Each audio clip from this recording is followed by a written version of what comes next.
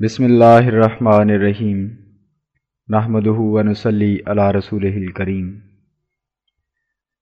تصنیفات حضرت مسیح موعود علیہ الصلاۃ والسلام میں سے فتح اسلام کی آڈیو آپ کی خدمت میں پیش کی جا رہی ہے۔ اس کا مختصر تعارف یہ ہے کہ روحانی خزائن کی یہ تیسری جلد ہے جو حضرت مسیح موعود علیہ السلام کی تالیفات فتح اسلام، توضیح مرام اور ازالہ اوہام ہر دو حصص پر مشتمل ہے۔ یہ تینوں تالیفات 1891 میں مطبع ریاض ہند امرتسر میں طبع ہو کر شائع ہوئی تھیں۔ یہ وہ زمانہ تھا جب کہ سارے ہندوستان میں عیسائیوں کے مضبوط تبلیغی مشن قائم ہو چکے تھے۔ مشن سکول اور کالج جگہ جگہ کھولے اور کروڑوں کی تعداد میں کتب، پمفلٹ اور اشتہارات مفت تقسیم کیے جا رہے تھے، اور ہر جگہ ربنا المسیح ربنا المسیح کی صدا بلند ہو رہی تھی، اور ہمیشہ کے لیے زندہ اور تقدس کے تخت پر بیٹھنے والا جو آخری زمانہ میں آسمان سے جلالی نزول فرما کر قوموں کی بادشاہت کرے گا، جس کے سامنے تمام قومیں اپنا سر جھکائیں گی، یسوع مسیح کو قرار دیا جا رہا تھا۔ اور انگریزی حکومت کے اعلیٰ ارکان بھی تبلیغ عیسائیت کے پشت پناہ بن رہے تھے، اور پادریوں کی مساعی کو بنظر استحسان دیکھتے اور عیسائیت کی رفتار ترقی کو دیکھ کر یہ خیال کر رہے تھے کہ اب سارا ہندوستان چند سالوں میں عیسائیت کی آغوش میں آ گرے گا۔ چنانچہ پنجاب کے ایک لیفٹیننٹ گورنر چارلس ایچسن، جنہوں نے 21 نومبر 1883 عیسوی کو مشن چرچ بٹالہ کا سنگ بنیاد رکھا تھا، 1888 میں عیسائی مشنریوں کے ایک اجلاس کو، جس کے صدر اس علاقہ کے بشپ تھے، خطاب کرتے ہوئے کہا، جس رفتار سے ہندوستان کی معمولی آبادی میں اضافہ ہو رہا ہے، اس سے 4-5 گنا زیادہ تیز رفتار سے عیسائیت اس ملک میں پھیل رہی ہے، اور اس وقت ہندوستانی عیسائیوں کی تعداد 10 لاکھ کے قریب پہنچ چکی ہے۔ پھر مسیحی مبلغوں کی خدمات کو سراہتے ہوئے اور ان کی احسان مندی کا اقرار کرتے ہوئے پنجاب کے گورنروں اور دیگر ممتاز اعلیٰ افسروں کا، جنہوں نے مشنریوں کی حوصلہ افزائی کی تھی، ذکر کر کے کہا، وہ ایسے اشخاص تھے جن کے نام کو لوگ بہت عزت اور توقیر کی نظر سے دیکھتے ہیں۔ Lawrence Montgomery, Edward McLeod, Rennell, Taylor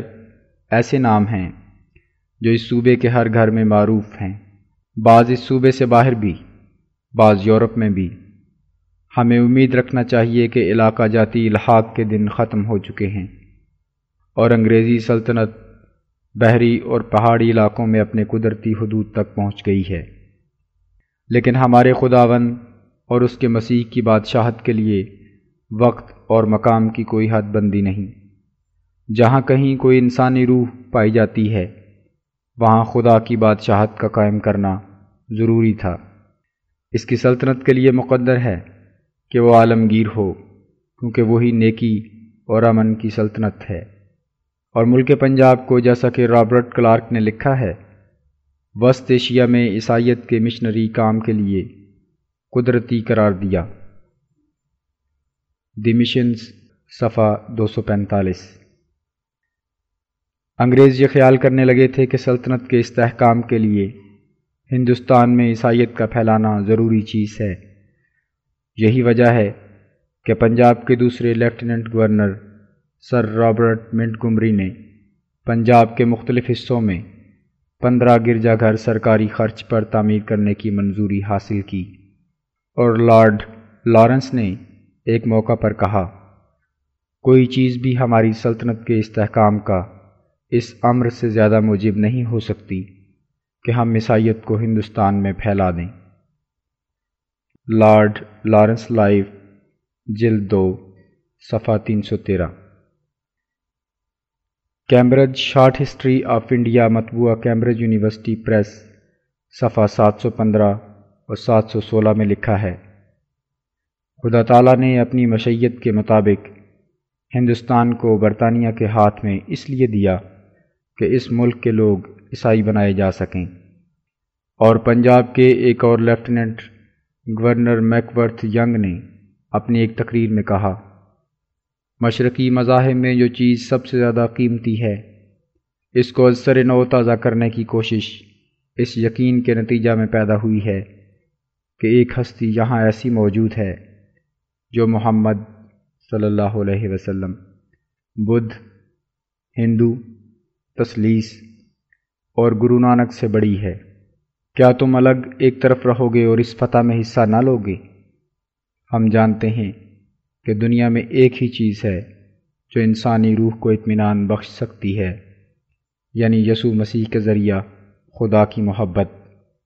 مشنوں کے ساتھ لاپرواہی برتنا اپنے آپ کو بہت بڑا نقصان پہنچانا ہے۔ دی مشنز، صفحہ 157۔ پھر جو عیسائی ہوتے تھے انہیں اچھی اچھی ملازمتیں مل جاتی تھیں، مثلاً عبداللہ آتھم اور پادری صفدر علی ڈپٹی بن گئے۔ پادری عماد الدین کو بھی یہ عہدہ پیش کیا گیا، مگر اس نے پادری رہنا بہتر خیال کیا۔ غرض سارے پنجاب میں پادریوں کا ایک جال پھیلایا گیا۔ عیسائی مناد شہروں، قصبات اور دیہاتوں میں اعلانیہ عیسائیت کی تبلیغ کرتے۔ ہسپتالوں میں باقاعدہ مبلغ مقرر تھے۔ لیڈی ڈاکٹرز علاج کے ذریعہ عیسائیت کا اثر لوگوں کے گھروں تک پہنچاتی تھیں۔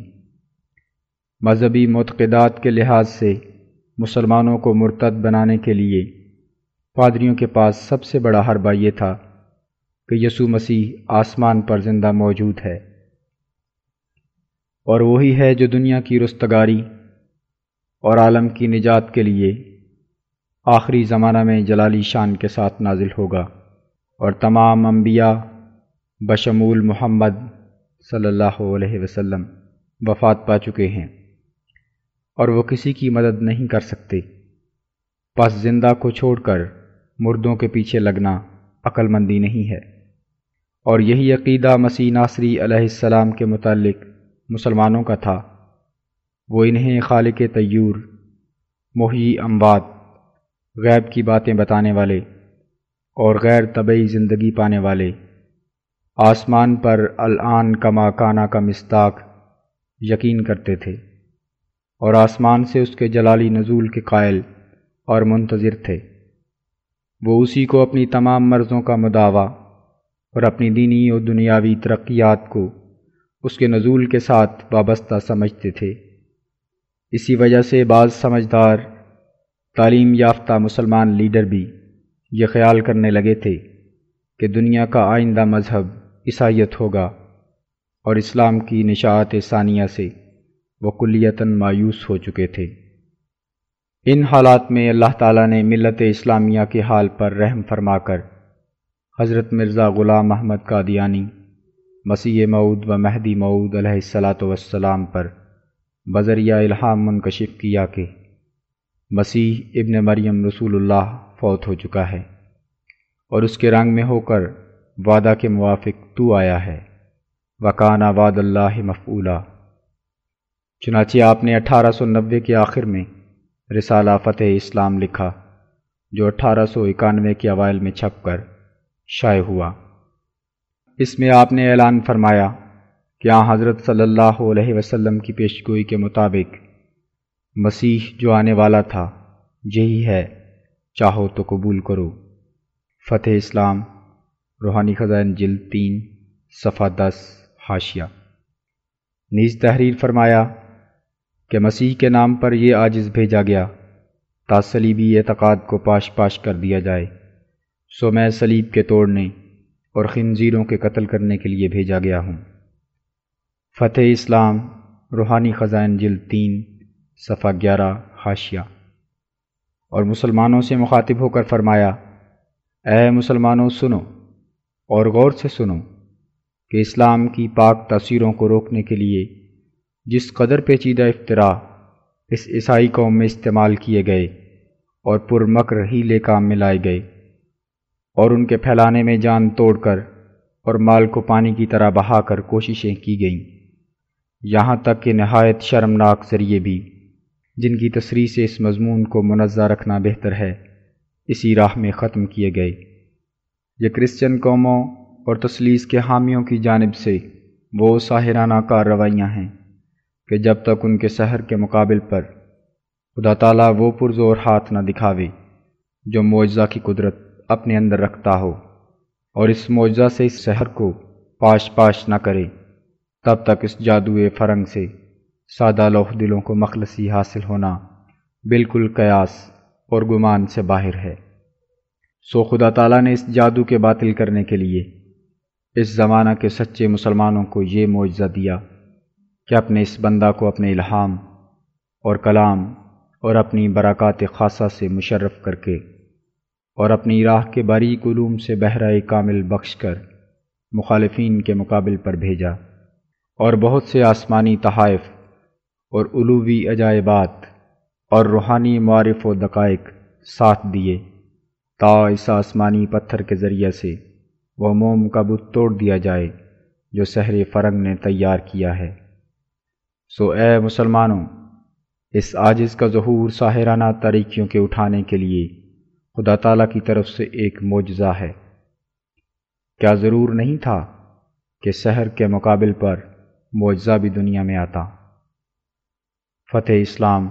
روحانی خزائن، جلد 3، صفحہ 5 و 6۔ سامعین، اس کتاب کا اردو متن مکرم صاحبزادہ مرزا غلام احمد صاحب کی آواز میں اور فارسی حصہ مکرم محمود احمد طلحہ صاحب کی آواز میں آپ سماعت فرمائیں گے۔ آئیے سماعت فرمائیں۔ فتح اسلام۔ ٹائٹل بار اول، رسالہ فتح اسلام۔ الحمدللہ والمنت کے رسالہ تالیف کردہ مجدد دوران مسیح الزمان مرزا غلام احمد رئیس قادیان موسوم بے فتح اسلام، حصہ اول۔ الہامی شعر۔ کیا شک ہے ماننے میں تمہیں اس مسیح کے جس کی مماثلت کو خدا نے بتا دیا؟ حاذق طبیب پاتے ہیں تم سے یہی خطاب، خوبوں کو بھی تم نے مسیحا بنا دیا۔ اور خدا تعالیٰ کے تجلی خاص کی بشارت اور اس کی پیروی کی راہوں اور اس کی تائید کے طریقوں کی طرف دعوت، جمادی الاول 1308 ہجری میں باہتمام شیخ نور احمد مالک مطبع ریاض ہند امرتسر میں طبع ہو کر ہدایت عام و تبلیغ پیام اور اتمام حجت کی غرض سے بامر و اذن الہی شائع کیا گیا۔ قیمت فی جلد 8 آنے۔ اعلان۔ یہ کتاب فتح اسلام 700 جلدیں چھپی ہیں، ان میں سے 300 جلد محض للہ ان لوگوں کے لیے وقف کر دی ہے جو اسلامی واعظین کے گروہ میں سے یا نادار شائقین میں سے یا عیسائیوں یا ہندوؤں کے علماء میں سے ہیں۔ باقی 400 جلد ایسے لوگوں کو جو قیمت ادا کرنے کی مقدرت رکھتے ہیں فی جلد 8 آنے کی قیمت پر دی جائے گی۔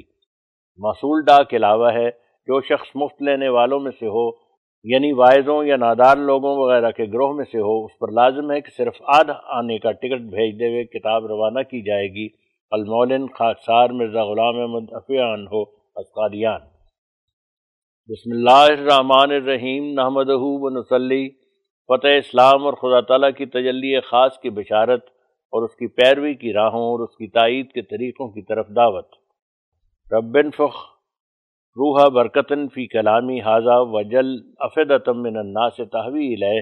اے ناظرین، نافعکم اللہ فی الدنیا والدین۔ آج یہ عاجز ایک مدت مدید کے بعد اس الہی کارخانہ کے بارے میں جو خدا تعالیٰ نے دین اسلام کی حمایت کے لیے میرے سپرد کیا ہے، ایک ضروری مضمون کی طرف آپ لوگوں کو توجہ دلاتا ہے، اور میں اس مضمون میں جہاں تک خدا تعالیٰ نے اپنی طرف سے مجھے تقریر کرنے کا مادہ بخشا ہے، اس سلسلہ کی عظمت اور اس کارخانہ کی نصرت کی ضرورت آپ صاحبوں پر ظاہر کرنا چاہتا ہوں، تا وہ حق تبلیغ جو مجھ پر واجب ہے اس سے میں سبکدوش ہو جاؤں۔ بس اس مضمون کے بیان کرنے میں مجھے اس سے کچھ غرض نہیں کہ اس تحریر کا دلوں پر کیا اثر پڑے گا، صرف غرض یہ ہے کہ جو بات مجھ پر فرض ہے اور جو پیغام پہنچانا میرے پر قرضہ لازمہ کی طرح ہے، وہ جیسا کہ چاہیے مجھ سے ادا ہو جائے، خواہ لوگ اس کو بسم رضا سنیں اور خواہ کراہت اور قبض کی نظر سے دیکھیں، اور خواہ میری نسبت نیک گمان رکھیں اور یا بدظنی کو اپنے دلوں میں جگہ دیں۔ وَأُفَوِّضُ أَمْرِي إِلَى اللَّهِ وَاللَّهُ بَصِيرٌ بِالْعِبَادِ۔ اب میں ذیل میں وہ مضمون جس کا اوپر وعدہ دیا ہے لکھتا ہوں۔ اے حق طالبو اور اسلام کے سچے محبو، آپ لوگوں پر واضح ہے کہ یہ زمانہ جس میں ہم لوگ زندگی بسر کر رہے ہیں یہ ایک ایسا تاریک زمانہ ہے کہ کیا ایمانی اور کیا عملی جس قدر امور ہیں سب میں سخت فساد واقع ہو گیا ہے، اور ایک تیز آندھی ضلالت اور گمراہی کی ہر طرف سے چل رہی ہے۔ وہ چیز جس کو ایمان کہتے ہیں اس کی جگہ چند لفظوں نے لے لی ہے جن کا محض زبان سے اقرار کیا جاتا ہے، اور وہ امور جن کا نام اعمال صالحہ ہے ان کا مصداق چند رسوم یا اسراف اور ریاکاری کے کام سمجھے گئے ہیں، اور جو حقیقی نیکی ہے اس سے بکلی بے خبری ہے۔ اس زمانہ کا فلسفہ اور طبیعی بھی روحانی صلاحیت کا سخت مخالف پڑا ہے، اس کے جذبات اس کے جاننے والوں پر نہایت بد اثر کرنے والے اور ظلمت کی طرف کھینچنے والے ثابت ہوتے ہیں۔ وہ زہریلے مواد کو حرکت دیتے اور سوئے ہوئے شیطان کو جگا دیتے ہیں۔ ان علوم میں دخل رکھنے والے دینی امور میں اکثر ایسی بدعقیدگی پیدا کر لیتے ہیں کہ خدا تعالیٰ کے مقرر کردہ اصولوں اور صوم و صلاۃ وغیرہ کے عبادت کے طریقوں کو تحقیر اور استہزاء کی نظر سے دیکھنے لگتے ہیں۔ ان کے دلوں میں خدا تعالیٰ کے وجود کی بھی کچھ وقت اور عظمت نہیں، بلکہ اکثر ان میں سے الحاد کے رنگ سے رنگین اور دہریت کے رگ و ریشہ سے پر اور مسلمانوں کی اولاد کہلا کر پھر دشمن دین ہیں۔ جو لوگ کالجوں میں پڑھتے ہیں اکثر ایسا ہی ہوتا ہے کہ ہنوز وہ اپنے علوم ضروریہ کی تحصیل سے فارغ نہیں ہوتے کہ دین اور دین کی ہمدردی سے پہلے ہی فارغ اور مستعفی ہو چکتے ہیں۔ یہ میں نے صرف ایک شاخ کا ذکر کیا ہے جو حال کے زمانہ میں ضلالت کے پھلوں سے لدی ہوئی ہے، مگر اس کے سوا صدہا اور شاخیں بھی ہیں جو اس سے کم نہیں۔ عام طور پر دیکھا جاتا ہے کہ دنیا سے امانت اور دیانت ایسی اٹھ گئی ہے کہ گویا بکلی مفقود ہو گئی ہے۔ دنیا کمانے کے لیے مکر اور فریب حد سے زیادہ بڑھ گئے ہیں۔ جو شخص سب سے زیادہ شریر ہو وہی سب سے زیادہ لائق سمجھا جاتا ہے۔ طرح طرح کی ناراستی، بددیانتی، حرام کاری، دغا بازی، دروغ گوئی اور نہایت درجہ کی روبہ بازی اور لالچ سے بھرے ہوئے منصوبے اور بدذاتی سے بھری ہوئی خصلتیں پھیلتی جاتی ہیں، اور نہایت بے رحمی سے ملے ہوئے کینے اور جھگڑے ترقی پر ہیں، اور جذبات بہیمیہ اور سبیہ کا ایک طوفان اٹھا ہوا ہے۔ اور جس قدر لوگ ان علوم اور قوانین مروجہ میں چست و چالاک ہوتے جاتے ہیں اسی قدر نیک گوہری اور نیک کرداری کی طبی خصلتیں اور حیا اور شرم اور خدا ترسی اور دیانت کی فطرتی خاصیتیں ان میں کم ہوتی جاتی ہیں۔ عیسائیوں کی تعلیم بھی سچائی اور ایمانداری کے اڑانے کے لیے کئی قسم کی سرنگیں تیار کر رہی ہے، اور عیسائی لوگ اسلام کے مٹا دینے کے لیے جھوٹ اور بناوٹ کی تمام باریک باتوں کو نہایت درجہ کی جانکاہی سے پیدا کر کے ہر ایک راہزنی کے موقع اور محل پر کام میں لا رہے ہیں، اور بہکانے کے نئے نئے نسخے اور گمراہ کرنے کی جدید جدید صورتیں تراشی جاتی ہیں، اور اس سے انسان کامل کی سخت توہین کر رہے ہیں جو تمام مقدسوں کا فخر اور تمام مقربوں کا سرتاج اور تمام بزرگ رسولوں کا سردار تھا۔ یہاں تک کہ ناٹک کے تماشاؤں میں نہایت شیطنت کے ساتھ اسلام اور ہادی پاک اسلام کی برے برے پیرایوں میں تصویریں دکھلائی جاتی ہیں اور سوانگ نکالے جاتے ہیں، اور ایسی افترائی تہمتیں تھیٹر کے ذریعے سے پھیلائی جاتی ہیں جن میں اسلام اور نبی پاک کی عزت کو خاک میں ملا دینے کے لیے پوری حرام زدگی خرچ کی گئی ہے۔ اب اے مسلمانوں سنو اور غور سے سنو کہ اسلام کی پاک تاثیروں کے روکنے کے لیے جس قدر پیچیدہ افطراء اس عیسائی قوم میں استعمال کیے گئے اور پرمکر ہیلے کام میں لائے گئے اور ان کے پھیلانے میں جان توڑ کر اور مال کو پانی کی طرح بہا کر کوششیں کی گئیں، یہاں تک کہ نہایت شرمناک ذریعے بھی جن کی تصریح سے اس مضمون کو منظر رکھنا بہتر ہے اسی راہ میں ختم کیے گئے۔ یہ کرسچن قوموں اور تثلیث کے حامیوں کی جانب سے وہ ساحرانہ کارروائیاں ہیں کہ جب تک ان کے اس سحر کے مقابل پر خدا تعالیٰ وہ پرزور ہاتھ نہ دکھاوے جو معجزہ کی قدرت اپنے اندر رکھتا ہو اور اس معجزہ سے اس طلسم سحر کو پاش پاش نہ کرے، تب تک اس جادو فرنگ سے سادہ دلوں کو مخلصی حاصل ہونا بالکل قیاس اور گمان سے باہر ہے۔ تو خدا تعالیٰ نے اس جادو کے باطل کرنے کے لیے اس زمانہ کے سچے مسلمانوں کو یہ معجزہ دیا کہ اپنے اس بندہ کو اپنے الہام اور کلام اور اپنی برکات خاصہ سے مشرف کر کے اور اپنی راہ کے باریک علوم سے بہرہ کامل بخش کر مخالفین کے مقابل پر بھیجا۔ اور بہت سے آسمانی تحائف اور علوی عجائبات اور روحانی معارف و دقائق ساتھ دیے تا اس آسمانی پتھر کے ذریعے سے وہ موم کا بت توڑ دیا جائے جو سحر فرنگ نے تیار کیا ہے۔ سو اے مسلمانوں، اس عاجز کا ظہور ساحرانہ تاریکیوں کے اٹھانے کے لیے خدا تعالیٰ کی طرف سے ایک معجزہ ہے۔ کیا ضرور نہیں تھا کہ سحر کے مقابل پر معجزہ بھی دنیا میں آتا؟ کیا تمہاری نظروں میں یہ بات عجیب اور انہونی ہے کہ خدا تعالیٰ نہایت درجہ کے مکروں کے مقابلہ پر جو سحر کی حقیقت تک پہنچ گئے ہیں، ایک ایسی حقانی چمکار دکھاوے جو معجزہ کا اثر رکھتی ہے؟ اے دانشمندو، تم اس سے تعجب مت کرو کہ خدا تعالیٰ نے اس ضرورت کے وقت میں اور اس گہری تاریکی کے دنوں میں ایک آسمانی روشنی نازل کی اور ایک بندہ کو مصلحت عام کے لیے خاص کر کے بغرض الہی کلمہ اسلام و اشاعت نور حضرت خیر الانام اور تائید مسلمانوں کے لیے اور نیز ان کی اندرونی حالت کے صاف کرنے کے ارادہ سے دنیا میں بھیجا۔ تعجب تو اس بات میں ہوتا کہ وہ خدا جو حامی دین اسلام ہے، جس نے وعدہ کیا تھا کہ میں ہمیشہ تعلیم قرآنی کا نگہبان رہوں گا اور اسے سرد اور بے رونق اور بے نور ہونے نہیں دوں گا، وہ اس تاریکی کو دیکھ کر اور ان اندرونی اور بیرونی فسادوں پر نظر ڈال کر چپ رہتا اور اپنے اس وعدہ کو یاد نہ کرتا جس کو اپنے پاک کلام میں موقت طور پر بیان کر چکا تھا۔ پھر میں کہتا ہوں کہ اگر تعجب کی جگہ تھی تو یہ تھی کہ اس پاک رسول کی یہ صاف اور کھلی کھلی پیش گوئی خطا جاتی جس میں فرمایا گیا تھا کہ ہر ایک صدی کے سر پر خدا تعالیٰ ایک ایسے بندہ کو پیدا کرتا رہے گا کہ جو اس کے دین کی تجدید کرے گا۔ یہاں نشان دے کر حاشیہ میں حضور تحریر فرماتے ہیں، صرف رسمی اور ظاہری طور پر قرآن شریف کے تراجم پھیلانا یا فقط کتب دینیہ اور حدیث نبویہ کو اردو یا فارسی میں ترجمہ کر کے رواج دینا یا بدعات سے بھرے ہوئے خشک طریقے جیسے زمانہ حال کے اکثر مشائخ کا دستور ہو رہا ہے سکھلانا، یہ امور ایسے نہیں ہیں جن کو کامل اور واقعی طور پر تجدید دین کہا جائے، بلکہ مؤخر و ذکر طریق تو شیطانی راہوں کی تجدید ہے اور دین کا رہزن۔ قرآن شریف اور احادیث صحیحہ کو دنیا میں پھیلانا بے شک عمدہ طریق ہے، مگر رسمی طور پر اور تکلف اور فکر اور خوف سے یہ کام کرنا اور اپنا نفس واقعی طور پر حدیث اور قرآن کا مورد نہ ہونا، ایسی ظاہری اور بے مقصد خدمتیں ہر ایک باعلم آدمی کر سکتا ہے اور ہمیشہ جاری ہیں۔ ان کو مجددیت سے کچھ علاقہ نہیں۔ یہ تمام امور خدا تعالیٰ کے نزدیک فقط استخوان فروشی ہے، اس سے بڑھ کر نہیں۔ اللہ جل شانہ فرماتا ہے، لما تقولون ما لا تفعلون کبر مقتا عند اللہ ان تقولوا ما لا تفعلون، اور فرماتا ہے، یا ایھا الذین آمنوا علیکم انفسکم لا یضرکم من ضل اذا اہتدیتم۔ اندھا اندھے کو کیا راہ دکھاوے گا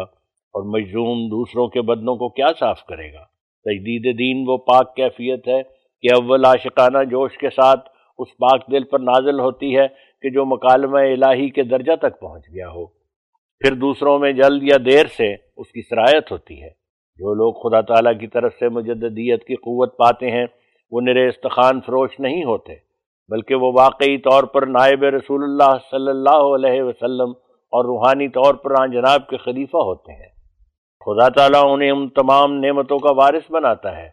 جو نبیوں اور رسولوں کو دی جاتی ہیں، اور ان کی باتیں از قبیل جوشیدن ہوتی ہیں، نہ محض از قبیل کوشیدن، اور وہ حال سے بولتے ہیں نہ مجرد قال سے، اور خدا تعالیٰ کے الہام کی تجلی ان کے دلوں پر ہوتی ہے، اور وہ ہر ایک مشکل کے وقت روح القدس سے سکھلائے جاتے ہیں، اور ان کی گفتار اور کردار میں دنیا پرستی کی ملونی نہیں ہوتی، کیونکہ وہ بکلی مصفح کیے گئے اور بتمام و کمال کھینچے گئے ہیں۔ یہاں حاشیہ کا نوٹ ختم ہوتا ہے۔ اب ہم دوبارہ متن کی طرف رجوع کرتے ہیں۔ تو یہ تعجب کا مقام نہیں بلکہ ہزار در ہزار شکر کا مقام اور ایمان اور یقین کے بڑھانے کا وقت ہے کہ خدا تعالیٰ نے اپنے فضل و کرم سے اپنے وعدہ کو پورا کر دیا اور اپنے رسول کی پیش گوئی میں ایک منٹ کا بھی فرق پڑنے نہیں دیا،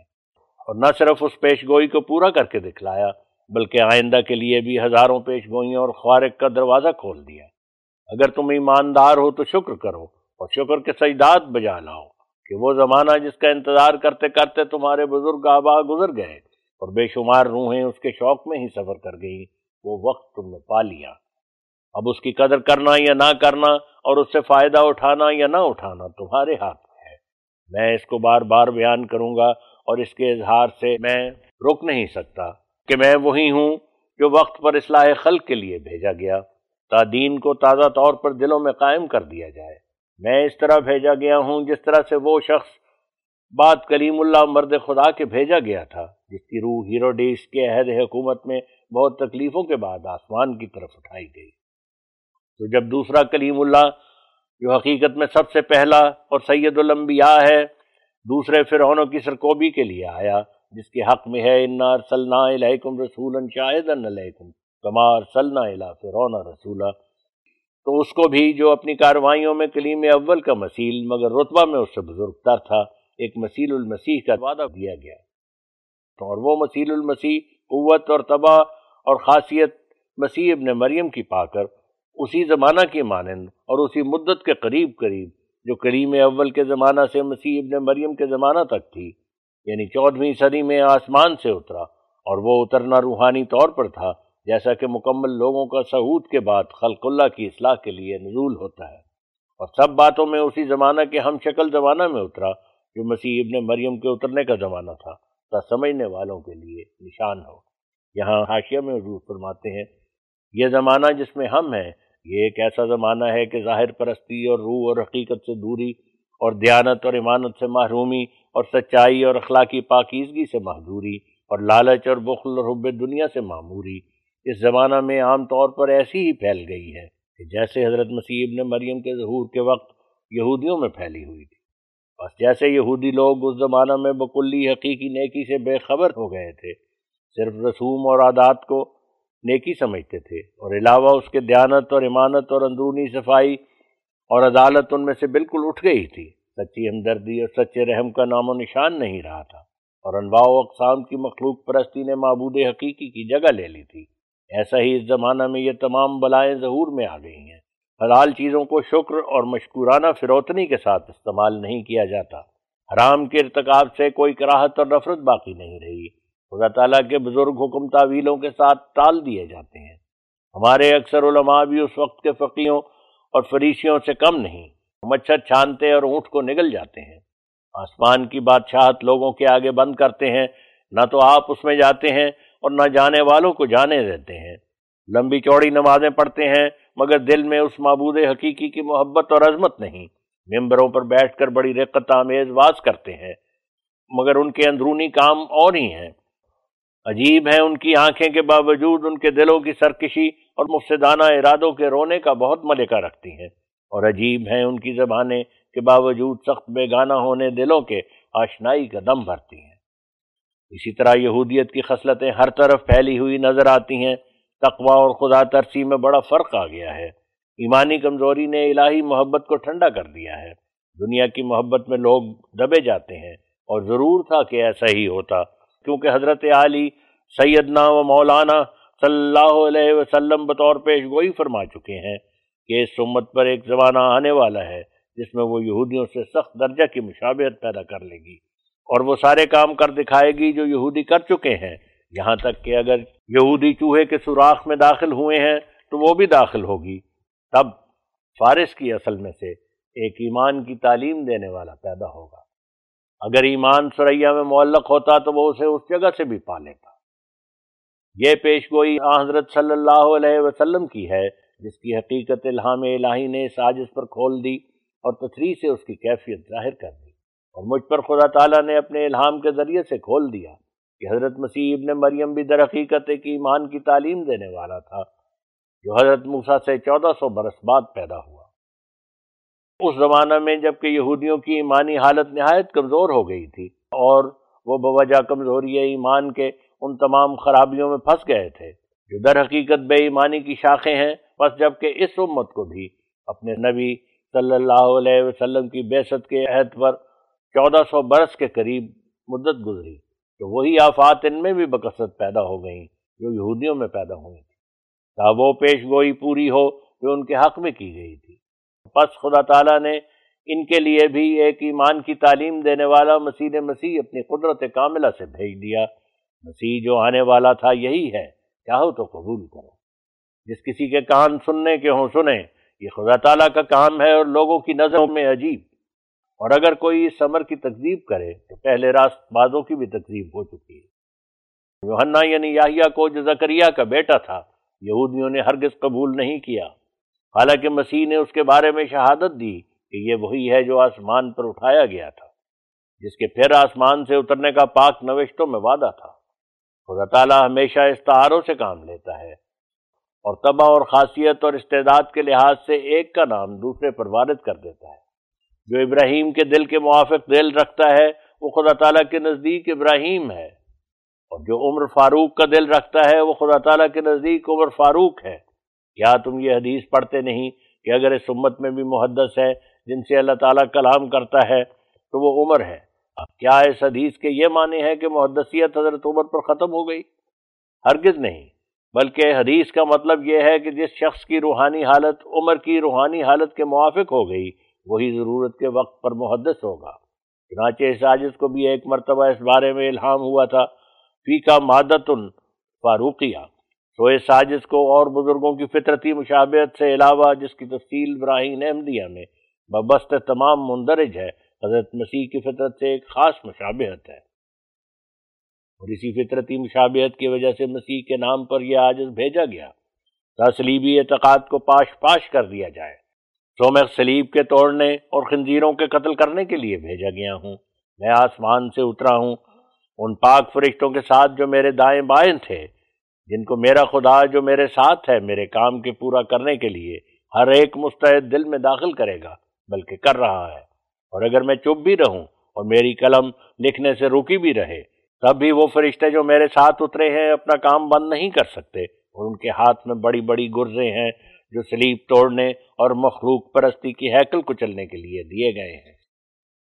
شاید کوئی بے خبر اس حیرت میں پڑے کہ فرشتوں کا اترنا کیا معنی رکھتا ہے، تو واضح ہو کہ عادت اللہ اسی طرح پر جاری ہے کہ جب کوئی رسول یا نبی یا محدث اصلاح خلق اللہ کے لیے آسمان سے اترتا ہے تو ضرور اس کے ساتھ اور اس کے ہم رکاب ایسے فرشتے اترا کرتے ہیں کہ جو مستعد دلوں میں ہدایت ڈالتے ہیں اور نیکی کی رغبت دلاتے ہیں اور برابر اترتے رہتے ہیں جب تک کفر و ضلالت کی ظلمت دور ہو کر ایمان اور راست بازی کی صبح صادق نمودار ہو، جیسا کہ اللہ جل شانہ فرماتا ہے تنزل الملائکۃ والروح فیہا باذن ربہم من کل امر سلام ہی حتی مطلع الفجر۔ تو ملائکہ اور روح القدس کا تنزل یعنی آسمان سے اترنا اسی وقت ہوتا ہے جب ایک عظیم الشان آدمی خلعت خلافت پہن کر اور کلام الہی سے شرف پا کر زمین پر نزول فرماتا ہے۔ روح القدس خاص طور پر اس خلیفہ کو ملتی ہے، اور جو اس کے ساتھ ملائکہ ہیں وہ تمام دنیا کے مستعد دلوں پر نازل کیے جاتے ہیں۔ تب دنیا میں جہاں جہاں جوہر قابل پائے جاتے ہیں سب پر اس نور کا پرتو پڑتا ہے، اور تمام عالم میں ایک نورانیت پھیل جاتی ہے، اور فرشتوں کی پاک تاثیر سے خود بخود دلوں میں نیک خیال پیدا ہونے لگتے ہیں،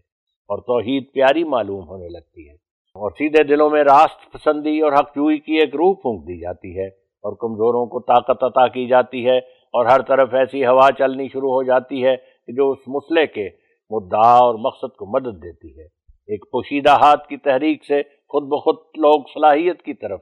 کھسکتے چلے آتے ہیں، اور قوموں میں ایک جنبش سی شروع ہو جاتی ہے۔ تب ناسمجھ لوگ گمان کرتے ہیں کہ دنیا کے خیالات نے خود بخود راستی کی طرف پلٹا کھایا ہے، لیکن در حقیقت یہ کام ان فرشتوں کا ہوتا ہے کہ جو خلیفت اللہ کے ساتھ آسمان سے اترتے ہیں اور حق کے قبول کرنے اور سمجھنے کے لیے غیر معمولی طاقتیں بخشتے ہیں، سوئے ہوئے لوگوں کو جگا دیتے ہیں اور مستوں کو ہوشیار کرتے ہیں، اور بہروں کے کان کھولتے ہیں، اور مردوں میں زندگی کی روح پھونکتے ہیں، اور ان کو جو قبروں میں ہیں باہر نکال لاتے ہیں۔ تب لوگ یک دفعہ آنکھیں کھولنے لگتے ہیں اور ان کے دلوں پر وہ باتیں کھلنے لگتی ہیں جو پہلے مخفی تھیں، اور در حقیقت یہ فرشتے اس خلیفت اللہ سے الگ نہیں ہوتے، اسی کے چہرہ کا نور اور اسی کی ہمت کے آثار جلیہ ہوتے ہیں، جو اپنی قوت مقناطیسی سے ہر ایک مناسبت رکھنے والے کو اپنی طرف کھینچتے ہیں، خواہ وہ جسمانی طور پر نزدیک ہو یا دور ہو، اور خواہ آشنا ہو یا بکلی بیگانہ اور نام تک بے خبر ہو۔ غرض اس زمانہ میں جو کچھ نیکی کی طرف حرکتیں ہوتی ہیں اور راستی کے قبول کرنے کے لیے جوش پیدا ہوتے ہیں، خواہ وہ جوش ایشیائی لوگوں میں پیدا ہوں یا یورپ کے باشندوں میں یا امریکہ کے رہنے والوں میں، وہ در حقیقت انہی فرشتوں کی تحریک سے جو اس خلیفت اللہ کے ساتھ اترتے ہیں ظہور پذیر ہوتے ہیں۔ یہ الہی قانون ہے جس میں کبھی تبدیلی نہیں پاؤ گے، اور بہت صاف اور صریح الفہم ہے، اور تمہاری بدقسمتی ہے اگر تم اس پر غور نہ کرو، کیونکہ یہ عاجز راستی اور سچائی کے ساتھ خدا تعالیٰ کی طرف سے آیا ہے، اس لیے تم صداقت کے نشان ہر یک طرف سے پاؤ گے۔ وہ وقت دور نہیں بلکہ بہت قریب ہے کہ جب تم فرشتوں کی فوجیں آسمان سے اترتی اور ایشیا اور یورپ اور امریکہ کے دلوں پر نازل ہوتی دیکھو گے۔ یہ تم قرآن شریف سے معلوم کر چکے ہو کہ خلیفۃ اللہ کے رسول کے ساتھ فرشتوں کا نازل ہونا ضروری ہے تا دلوں کو حق کی طرف پھیریں، سو تم اس نشان کے منتظر رہو۔ اگر فرشتوں کا نزول نہ ہوا اور ان کے اترنے کی نمایاں تاثیریں تم نے دنیا میں نہ دیکھیں اور حق کی طرف دلوں کی جنبش کو معمول سے زیادہ نہ پایا، تو تم نے یہ سمجھنا کہ آسمان سے کوئی نازل نہیں ہوا۔ لیکن اگر یہ سب باتیں ظہور میں آ گئیں تو تم انکار سے باز آؤ تا تم خدا تعالیٰ کے نزدیک سرکش قوم نہ ٹھہرو۔ دوسرا نشان یہ ہے کہ خدا تعالیٰ نے اس عاجز کو ان نوروں سے خاص کیا ہے جو برگزیدہ بندوں کو ملتے ہیں، جن کا دوسرے لوگ مقابلہ نہیں کر سکتے۔ بس اگر تم کو شک ہو تو مقابلہ کے لیے آؤ، اور یقیناً سمجھو کہ تم ہرگز مقابلہ نہیں کر سکو گے۔ تمہارے پاس زبانیں ہیں مگر دل نہیں، جسم ہے مگر جان نہیں، آنکھوں کی پتلی ہے مگر اس میں نور نہیں۔ خدا تعالیٰ تمہیں نور بخشے تا تم دیکھ لو۔ تیسرا نشان یہ ہے کہ وہ برگزیدہ نبی جس پر تم ایمان لانے کا دعویٰ کرتے ہو،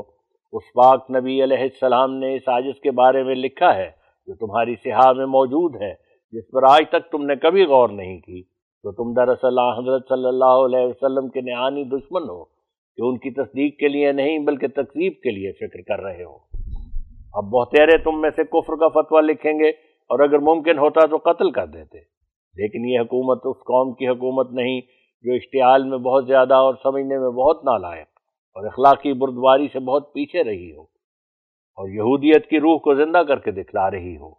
یہ حکومت اگرچہ ایمانی فضیلتوں اور برکتوں کو اپنے ساتھ نہیں رکھتی، تاہم ہیروڈیس کے عہد حکومت سے جس کے ساتھ حضرت مسیح ابن مریم کا معاملہ پڑا تھا،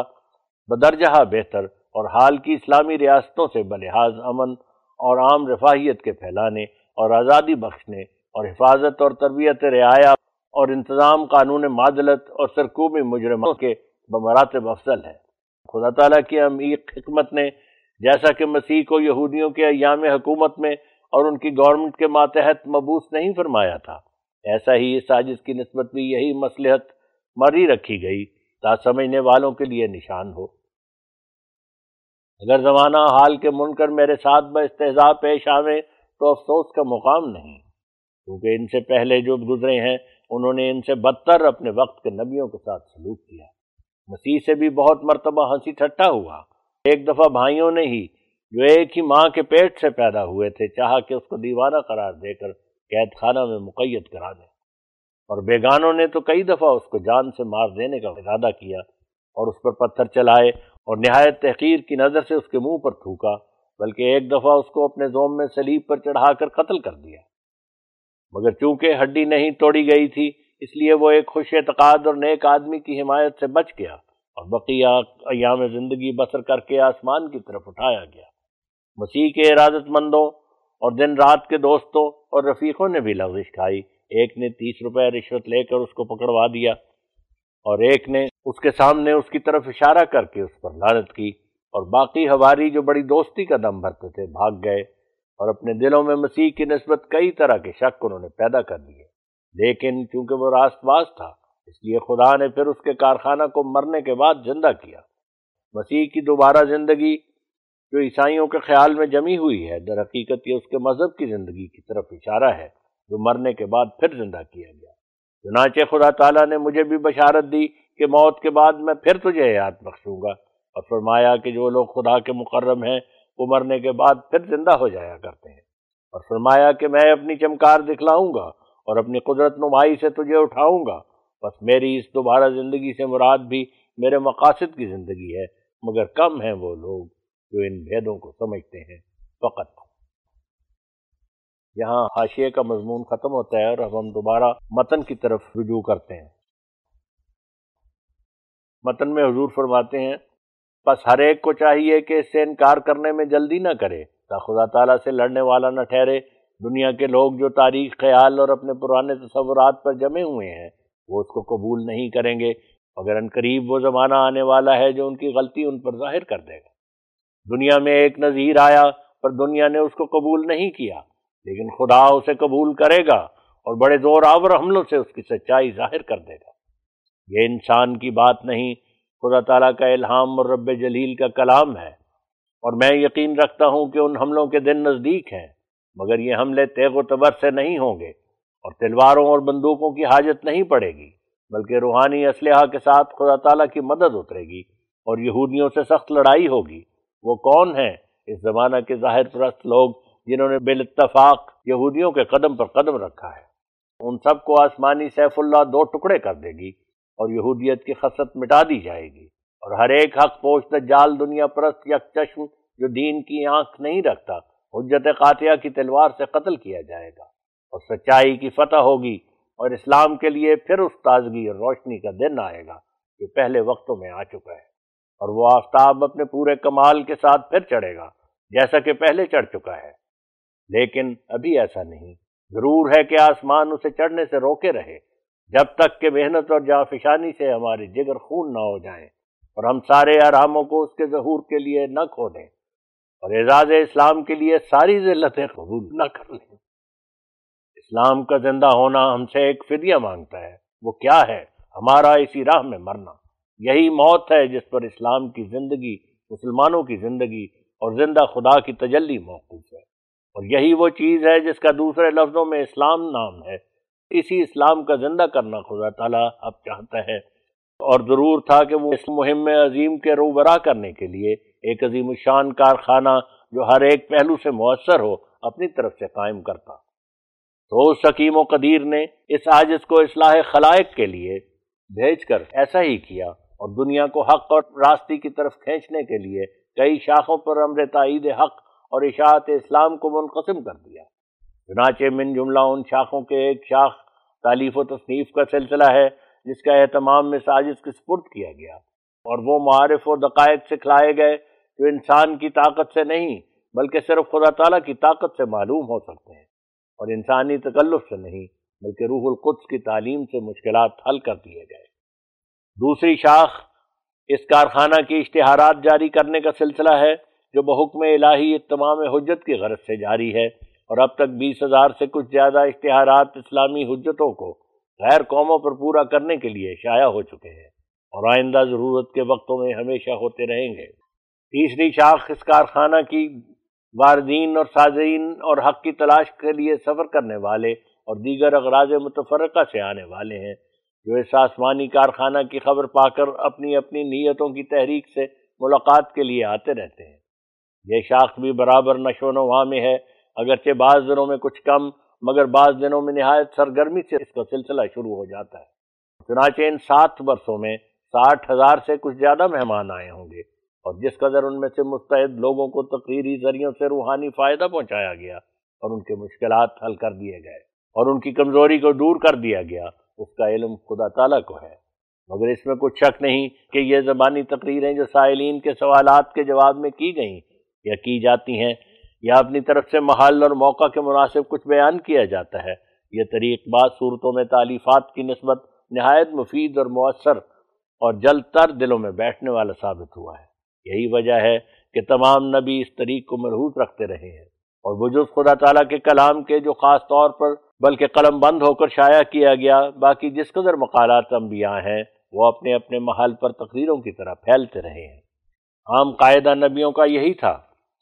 کہ ایک محل شناس لیکچرار کی طرح ضرورتوں کے وقتوں میں مختلف مجالس اور محافل میں ان کے حال کے مطابق روح سے قوت پا کر تقریریں کرتے تھے، مگر نہ اس زمانہ کے متکلموں کی طرح کہ جن کو اپنی تقریر سے فقط اپنا علمی سرمایہ دکھلانا منظور ہوتا ہے،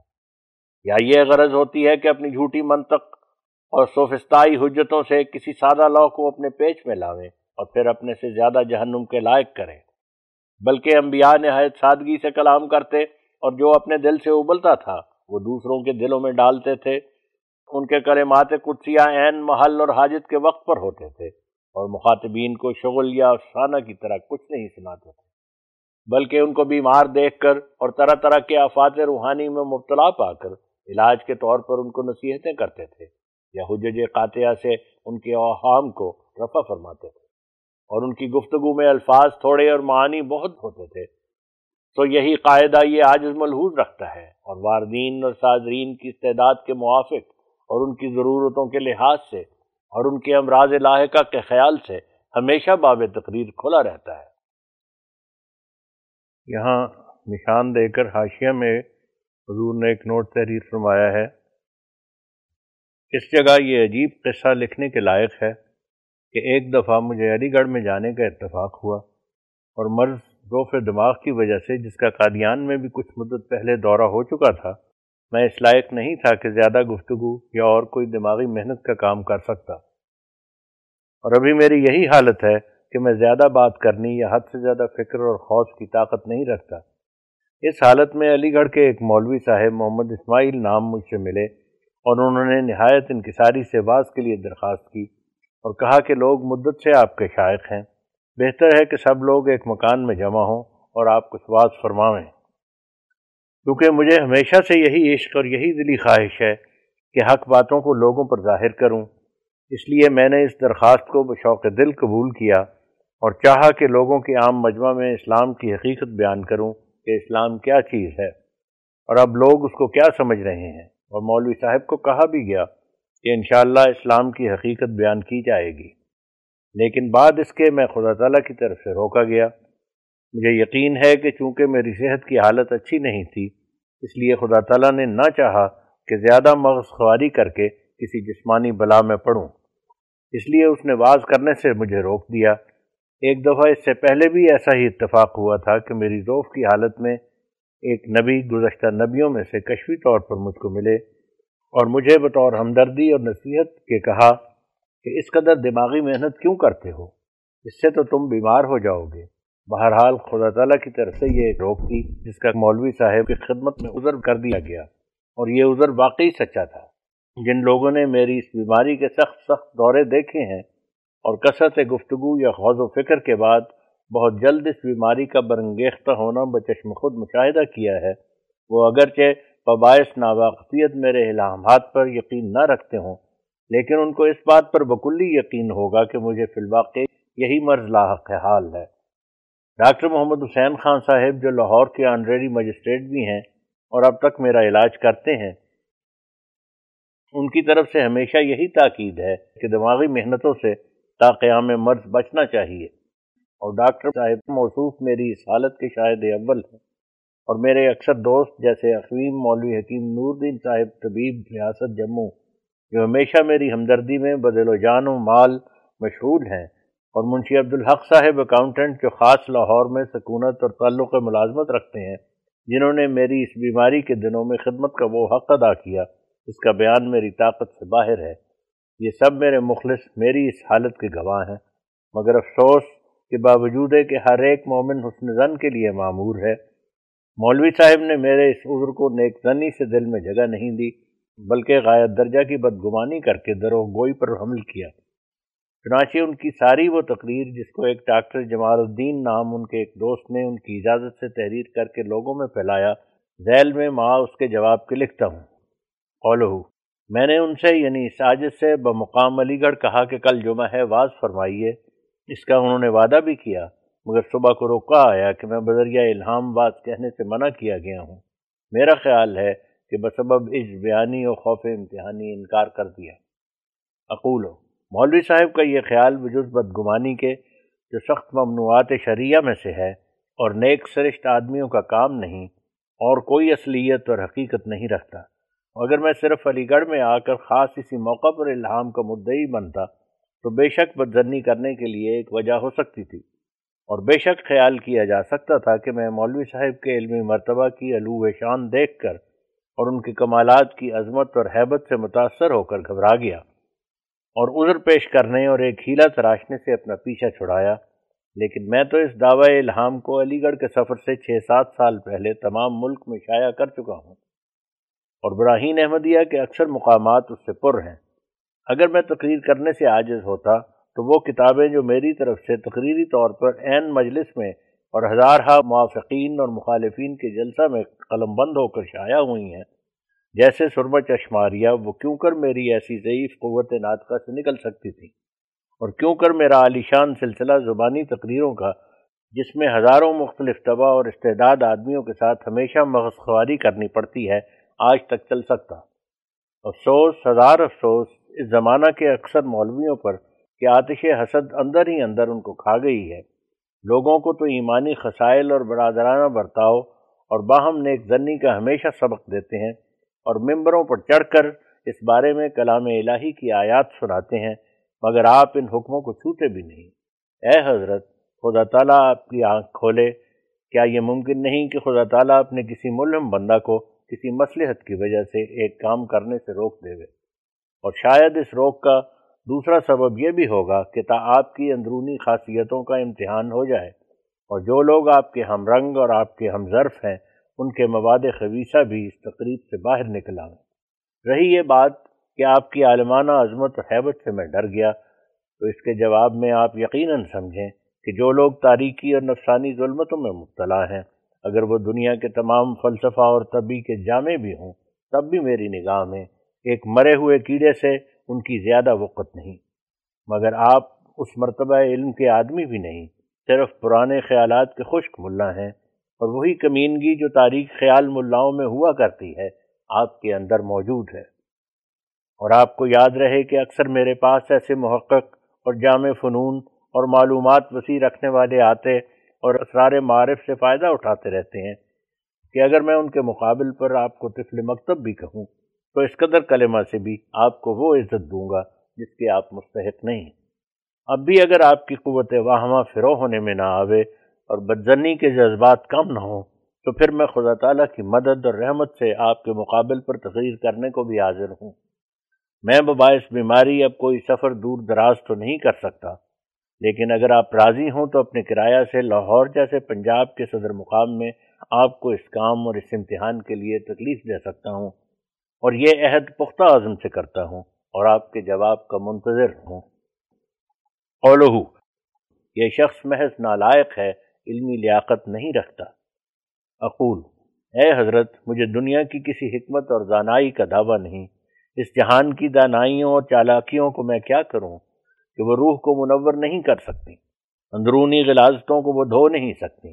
عجز اور خاکساری کو پیدا نہیں کر سکتی، بلکہ زنگ پر زنگ چڑھاتی اور کفر پر کفر بڑھاتی ہیں۔ میرے لیے یہ بس ہے کہ عنایت الہی نے میری دستگیری کی، اور وہ علم بخشا کہ مدارس سے نہیں بلکہ آسمانی معلم سے ملتا ہے۔ اگر مجھے امی کہا جائے تو اس پر میری کیا کثر شان ہے، بلکہ جائے فخر، کیونکہ میرا اور تمام خلق اللہ کا مقتدا جو عامہ خلائق کی اصلاح کے لیے بھیجا گیا وہ بھی امی ہی تھا۔ میں اس کھوپڑی کو ہرگز قدر کے لائق نہیں سمجھوں گا جس میں علم کا گھمنڈ ہے، مگر اس کا ظاہر و باطن تاریکی سے بھرا ہوا ہے۔ قرآن شریف کو کھول کر گدھے کی مثال پر غور کرو، کیا یہ کافی نہیں؟ قولہ، میں نے الہام کے بارے میں اس سے چند سوال کیے، کسی قدر بے معنی جواب دے کر سکوت اختیار کیا۔ اقول، مجھے یاد ہے کہ بہت پرمعنی جواب دیا گیا تھا، اور ایسے شخص کے لیے کہ جو کسی قدر عقل اور انصاف رکھتا ہو کافی تھا، مگر آپ نے نہ سمجھا۔ اس میں کس کی پردہ داری ہے، آپ کی یا کسی اور کی؟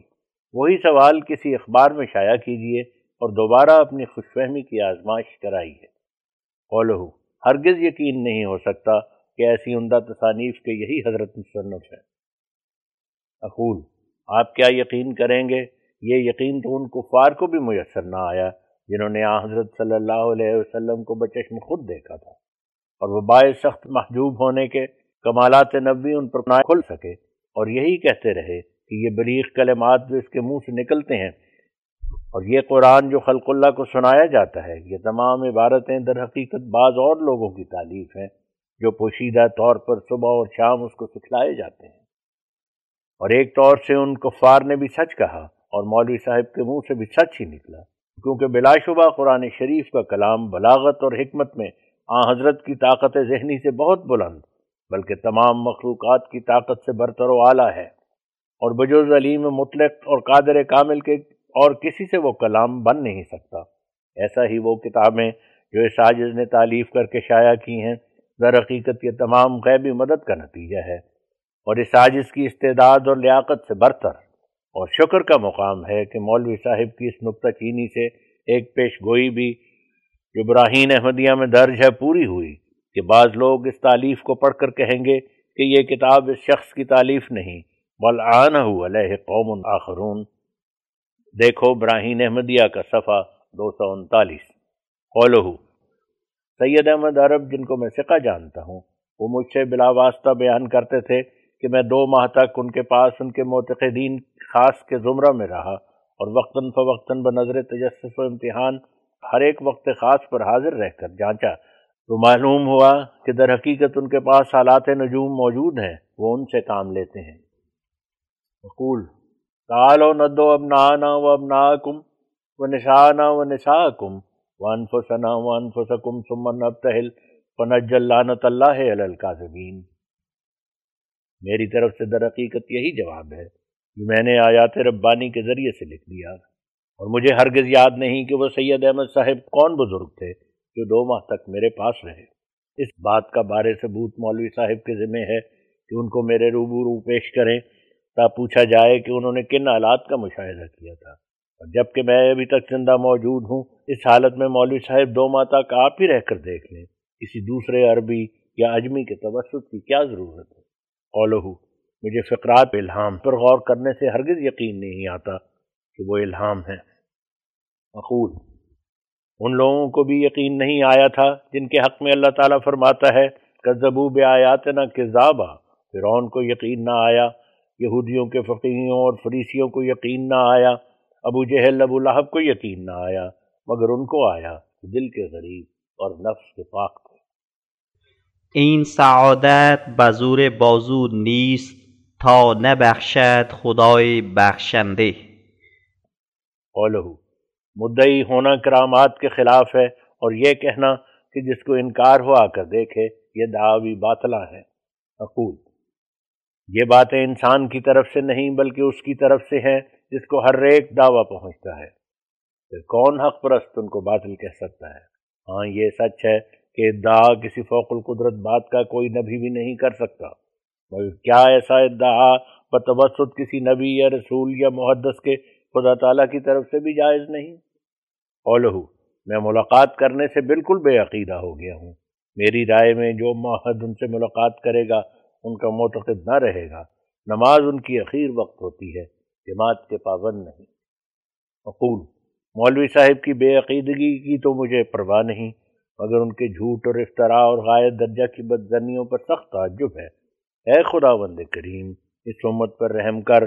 جس کے رہنما اور ہادی اور سرپرست ایسے ایسے مولوی سمجھے گئے ہیں۔ اب ناظرین اس اعتراض پر بھی غور کریں جو بخل اور حسد کے جوش سے مولوی صاحب کے منہ سے نکلا۔ ظاہر ہے کہ یہ آج صرف چند روز تک مسافرانہ طور پر علی گڑھ میں ٹھہرا تھا، اور جو کچھ مسافروں کے لیے شریعت اسلام نے رخصتیں عطا کی ہیں اور ان سے دائمی طور پر انحراف کرنا ایک الحاد کا طریق قرار دیا ہے، ان سب امور کی رعایت میرے لیے ایک ضروری امر تھا، تو میں نے وہی کیا جو کرنا چاہیے تھا، اور میں اس سے انکار نہیں کر سکتا کہ میں نے اس چند روزہ اقامت کی حالت میں بعض دفعہ مسنون طور پر 2 نمازوں کو جمع کر لیا ہے، اور کبھی ظہر کے اخیر وقت پر ظہر اور عصر دونوں نمازوں کو اکٹھی کر کے پڑھا ہے، مگر حضرات موحدین تو کبھی کبھی گھر میں بھی نمازوں کو جمع کر کے پڑھ لیتے ہیں، اور بلا سفرن و مطرن پر عمل درآمد رہتا ہے۔ میں اس سے بھی انکار نہیں کر سکتا کہ میں نے ان چند دنوں میں مسجدوں میں حاضر ہونے کا بکلی التزام نہیں کیا، مگر باوجود اپنی علالت طبع اور سفر کی حالت کے بکلی ترک بھی نہیں کیا۔ چنانچہ مولوی صاحب کو معلوم ہوگا کہ ان کے پیچھے بھی جمعہ کی نماز پڑھی تھی، جس کے ادا ہو جانے میں مجھے شک پڑ گیا ہے۔ یہ سچ اور بالکل سچ ہے کہ میں ہمیشہ اپنے سفر کے دنوں میں مسجدوں میں حاضر ہونے سے کراہت ہی کرتا ہوں، مگر معاذ اللہ اس کی وجہ کسل یا استخفاف احکام الہی نہیں، بلکہ اصل وجہ یہ ہے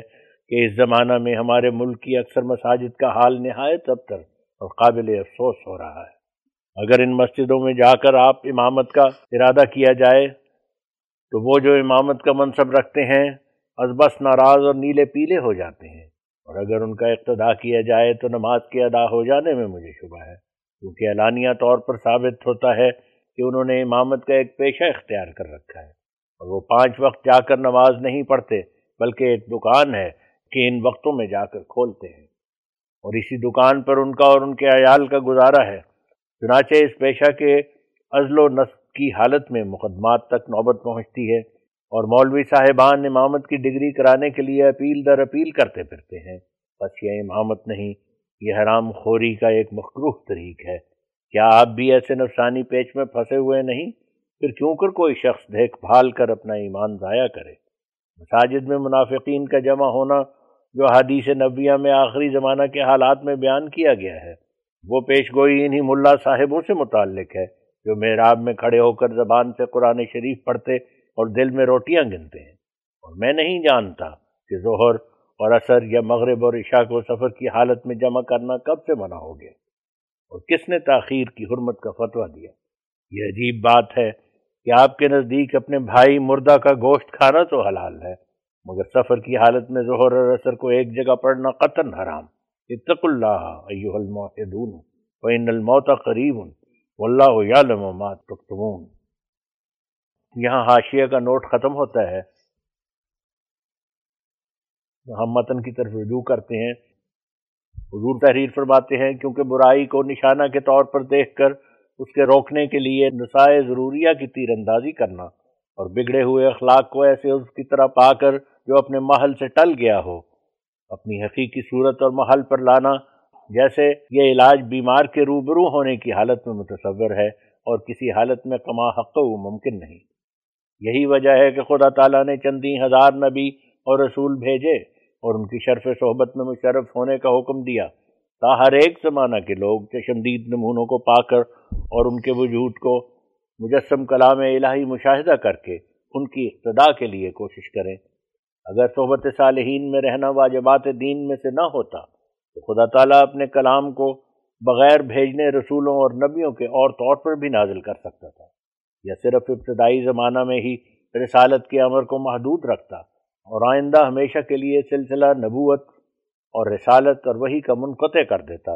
لیکن خدا تعالیٰ کی عمیق حکمت اور دانائی نے ہرگز ایسا منظور نہیں رکھا، اور ضرورت کے وقتوں میں، یعنی جب کبھی محبت الہی اور خدا پرستی اور تقوی طہارت وغیرہ امور واجبہ میں فرق آتا رہا ہے، مقدس لوگ خدا تعالیٰ سے وحی پا کر نمونہ کے طور پر دنیا میں آتے رہے ہیں، اور یہ دونوں قضیے باہم لازم ملزوم ہیں کہ اگر خدا تعالیٰ کو ہمیشہ کے لیے اصلاح خلائق کی طرف توجہ ہے تو یہ بھی نہایت ضروری ہے کہ ایسے لوگ بھی ہمیشہ کے لیے آتے رہیں کہ جن کو خدا تعالیٰ نے اپنی خاص توجہ سے بینائی بخشی ہو اور اپنی مرضیات کی راہ پر ثابت قدم کیا ہو۔ بلا شبہ یہ بات یقینی اور امور مسلمہ میں سے ہے کہ یہ مہم عظیم اصلاح خلائق کی صرف کاغذوں کے گھوڑے دوڑانے سے روبرا نہیں ہو سکتی۔ اس کے لیے اسی راہ پر قدم مارنا ضروری ہے جس پر قدیم سے خدا تعالیٰ کے پاک نبی مارتے رہے ہیں، اور اسلام نے اپنا قدم رکھتے ہی اس مؤثر طریق کو ایسی مضبوطی اور استحکام سے رواج دیا ہے کہ اس کی نظیر دوسرے مذہبوں میں ہرگز نہیں پائی جاتی۔ کون اس جماعت کثیر کا دوسری جگہ وجود دکھلا سکتا ہے جو تعداد میں 10,000 سے بھی زیادہ بڑھ گئی تھی، اور کمال اعتقاد اور انکسار اور جانفشانی اور پوری محویت سے سچائی کے حاصل کرنے اور راستی کے سیکھنے کے لیے آستانہ نبوی پر دن رات پڑی رہتی تھی۔ بے شک حضرت موسیٰ کو بھی ایک جماعت ملی تھی، مگر وہ کیسی اور کس قدر سرکش اور متمرد اور روحانی صحبت اور صدق قدم سے دور اور محجور رہنے والی تھی۔ اس بات کو بائبل کے پڑھنے والے اور یہودیوں کی تاریخ پر نظر ڈالنے والے خوب جانتے ہیں، مگر حضرت صلی اللہ علیہ وسلم کی جماعت نے اپنے رسول مقبول کی راہ میں ایسا اتحاد اور ایسی روحانی یگانگت پیدا کر لی تھی کہ اسلامی اخوت کی روح سے سچ میں جزو واحد کی طرح ہو گئی تھی، اور ان کے روزانہ بتاؤ اور زندگی اور ظاہر و باطن میں انوار نبوت ایسے رچ گئے تھے کہ گویا وہ سب حضرت صلی اللہ علیہ وسلم کی عکسی تصویریں تھے۔ تو یہ بھاری معجزہ اندرونی تبدیلی کا جس کے ذریعے سے فحش بت پرستی کرنے والے کامل خدا پرستی تک پہنچ گئے اور ہر دم دنیا میں غرق رہنے والے محبوب حقیقی سے ایسا تعلق پکڑ گئے کہ اس کی راہ میں پانی کی طرح اپنے خونوں کو بہا دیا،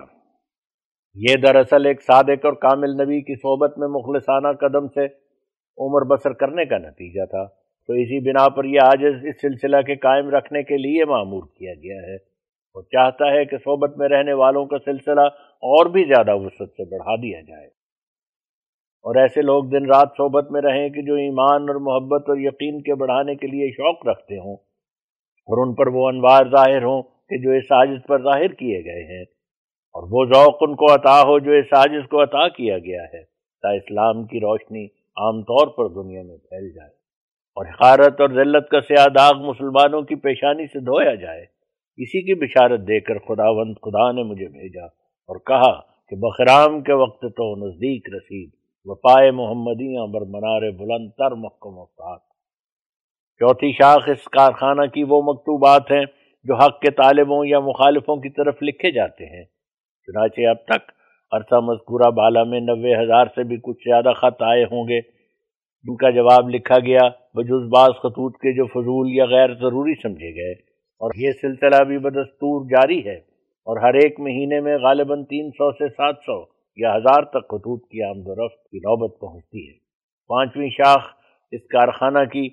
جو خدا تعالیٰ نے اپنی خاص وحی اور الہام سے قائم کی مریدوں اور بیعت کرنے والوں کا سلسلہ ہے۔ چنانچہ اس نے اس سلسلہ کے قائم کرنے کے وقت مجھے فرمایا کہ زمین میں طوفان ضلالت برپا ہے، تو اس طوفان کے وقت میں یہ کشتی تیار کر، جو شخص اس کشتی میں سوار ہوگا وہ غرق ہونے سے نجات پا جائے گا، اور جو انکار میں رہے گا اس کے لیے موت درپیش ہے۔ اور فرمایا کہ جو شخص تیرے ہاتھ میں ہاتھ دے گا اس نے تیرے ہاتھ میں نہیں بلکہ خدا تعالیٰ کے ہاتھ میں ہاتھ دیا،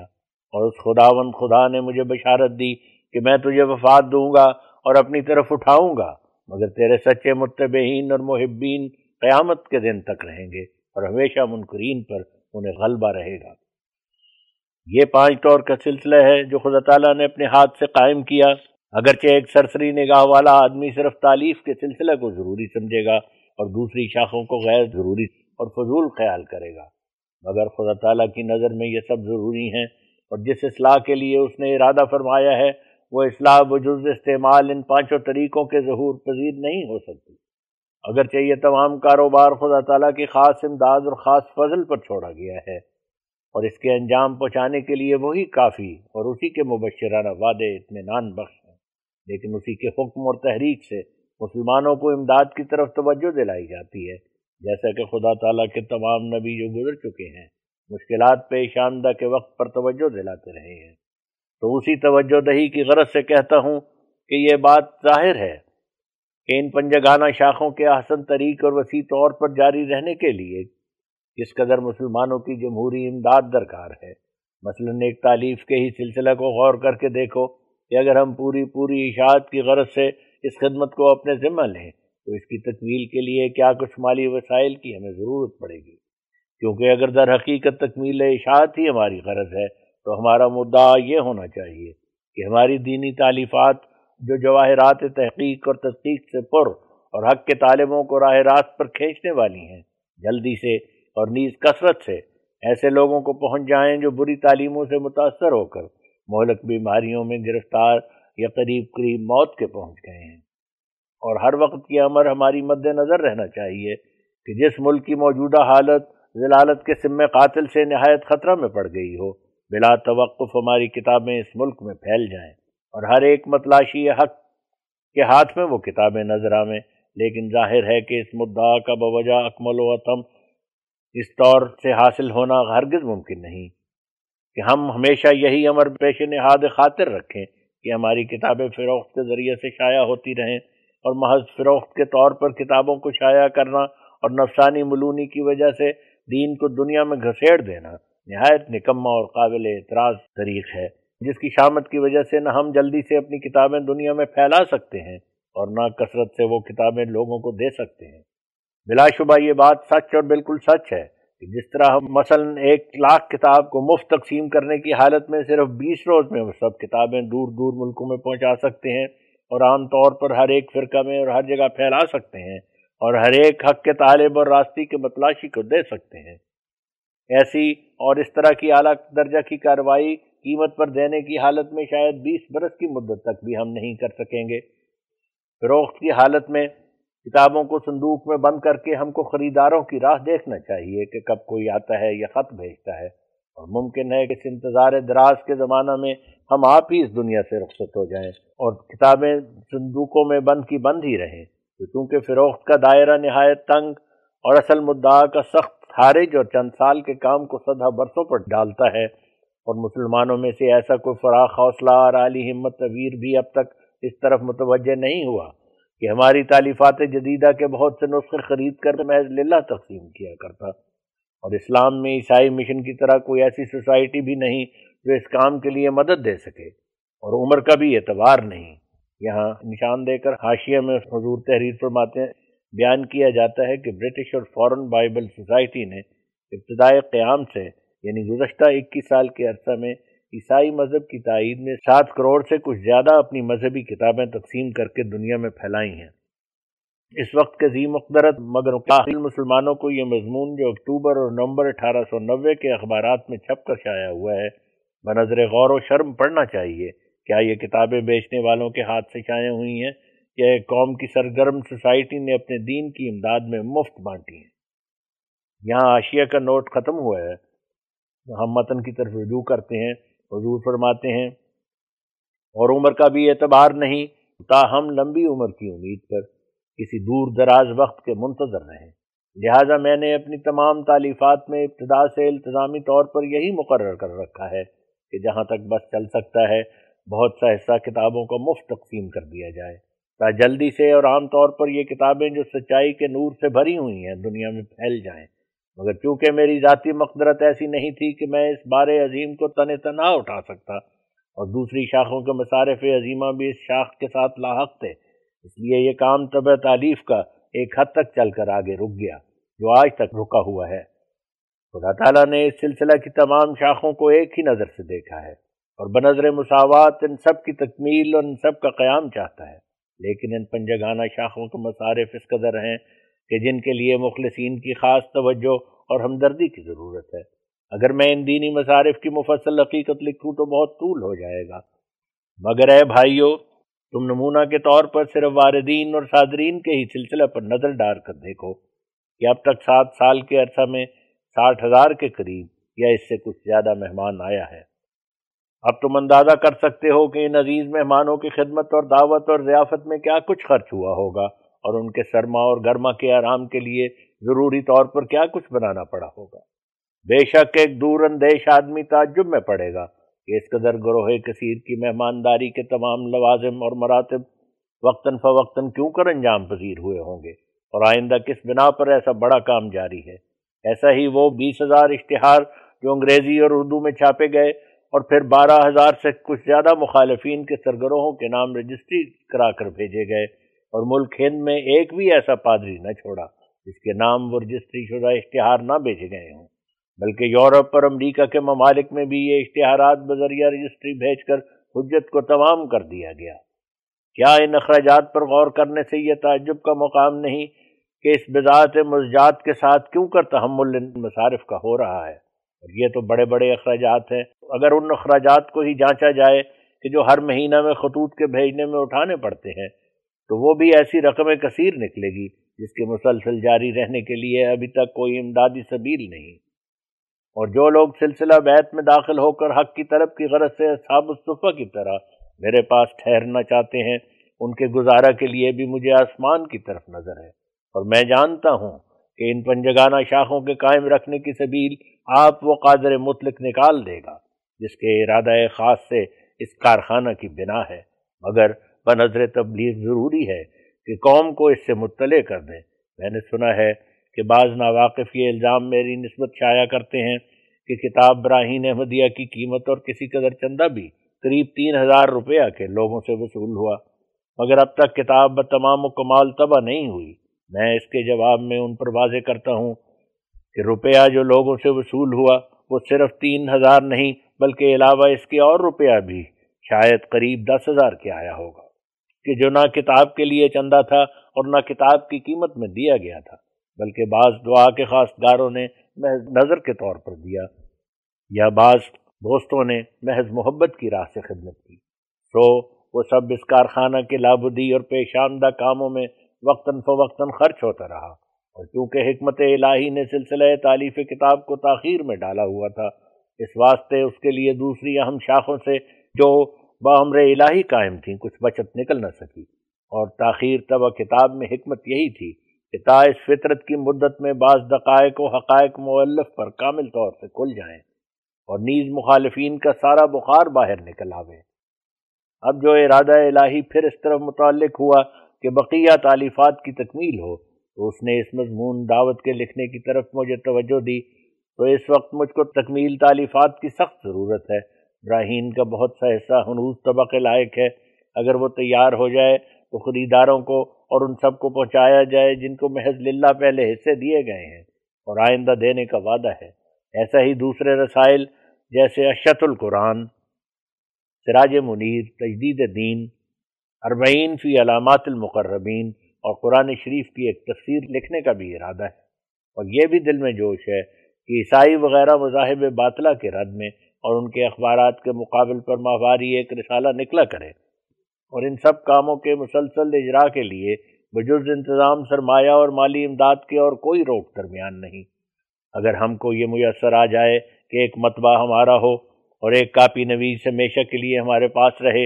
اور تمام ضروری مصارف کی وجوہ ہمیں حاصل ہوں، یعنی جو کچھ کاغذات اور چھپوائی اور کاپی نویسوں کی تنخواہ میں خرچ ہوتا ہے وہ سارے اخراجات وقتاً فوقتاً بہم پہنچتے رہیں، تو ان 5 شاخوں میں سے اس ایک شاخ کی پورے طور پر نشو و نما پانے کا کافی انتظام ہو جائے گا۔ اے ملک ہند، کیا تجھ میں کوئی ایسا باہمت امیر نہیں کہ اگر اور نہیں تو فقط اسی شاخ کے اخراجات کا متحمل ہو سکے؟ اگر 5 مومن ذی مقدرت اس وقت کو پہچان لیں تو ان 5 شاخوں کا اہتمام اپنے اپنے ذمہ لے سکتے ہیں۔ اے خداوند خدا، تو آپ ان دلوں کو جگا۔ اسلام پر ابھی ایسی مفلسی طاری نہیں ہوئی، تنگ دلی ہے، ایسی تنگ دستی نہیں، اور وہ لوگ جو کامل استطاعت نہیں رکھتے وہ بھی اس طور پر اس کارخانہ کی مدد کر سکتے ہیں جو اپنی اپنی طاقت مالی کے موافق ماہواری امداد کے طور پر عہد پختہ کے ساتھ کچھ رقوم نظر اس کارخانہ کی کیا کریں۔ کسل اور سرد مہری اور بدظنی سے کبھی دین کو فائدہ نہیں پہنچتا۔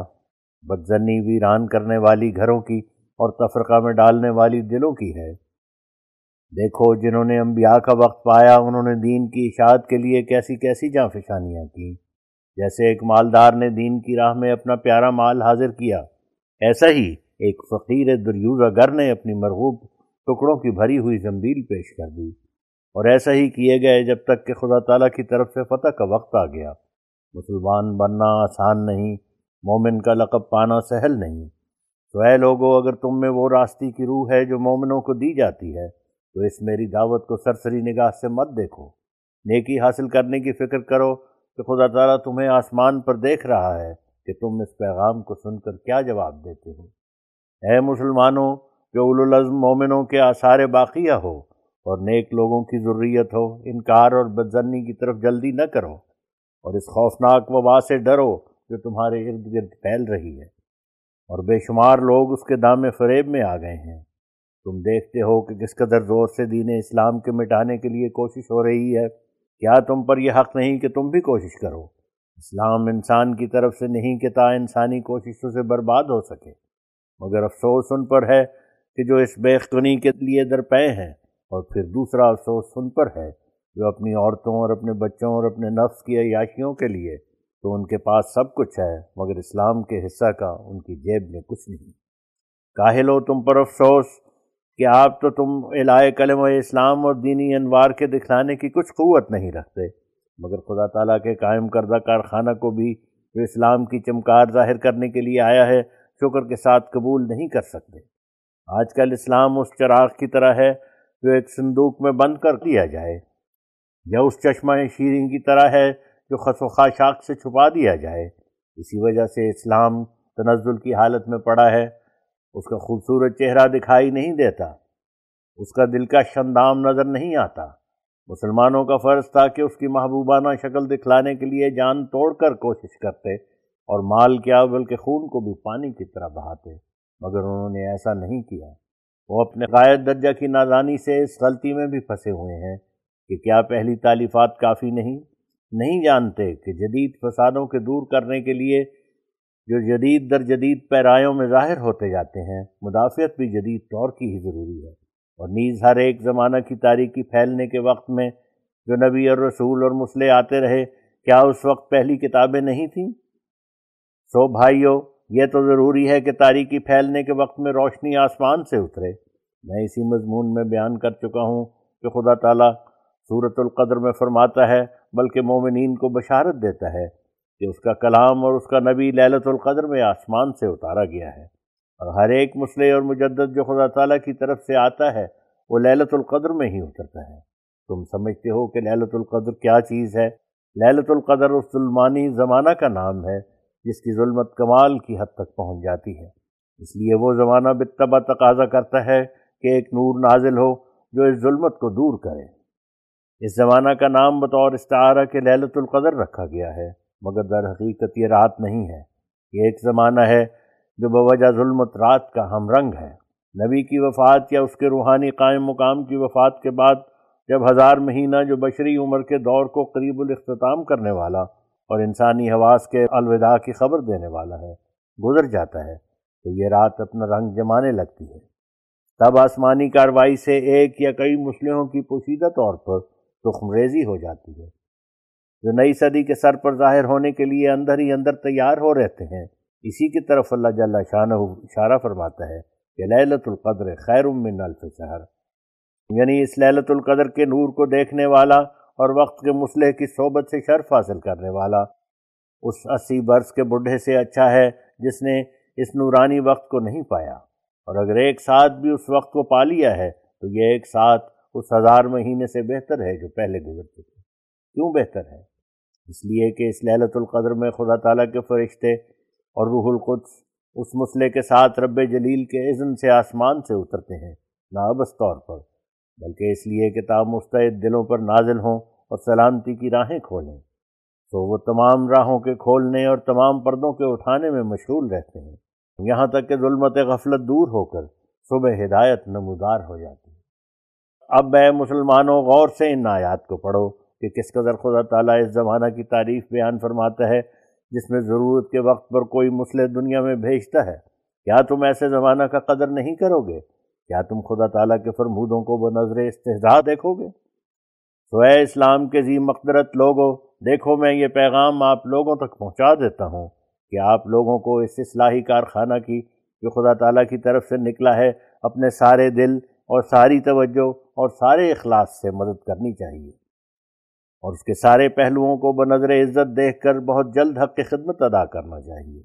جو شخص اپنی حیثیت کے موافق کچھ ماہواری دینا چاہتا ہے وہ اس کو حق واجب اور دین لازم کی طرح سمجھ کر خود بخود ماہوار اپنی فکر سے ادا کرے، اور اس فریضہ کو خالصتاً للہ نظر مقرر کر کے اس کے ادا میں تخلف یا سہل انگاری کو روا نہ رکھے۔ اور جو شخص یکمشت امداد کے طور پر دینا چاہتا ہے وہ اسی طرح ادا کرے، لیکن یاد رہے کہ اصل مدعا جس پر اس سلسلہ کے بلا انقطاع چلنے کی امید ہے وہ یہی انتظام ہے کہ سچے خیر خواہ دین کے اپنی بذات اور اپنی بساط کے لحاظ سے ایسی سہل رقمیں ماہواری کے طور پر ادا کرنا اپنے نفس پر ایک حتمی وعدہ ٹھہرا لیں، جن کو بشرط نہ پیش آنے کسی اتفاقی معنی کے بآسانی ادا کر سکیں۔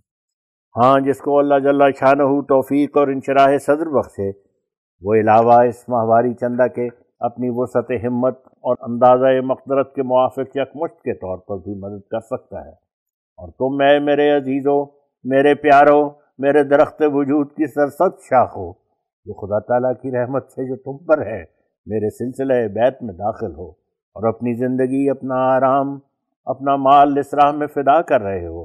اگرچہ میں جانتا ہوں کہ میں جو کچھ کہوں تم اسے قبول کرنا اپنی سعادت سمجھو گے،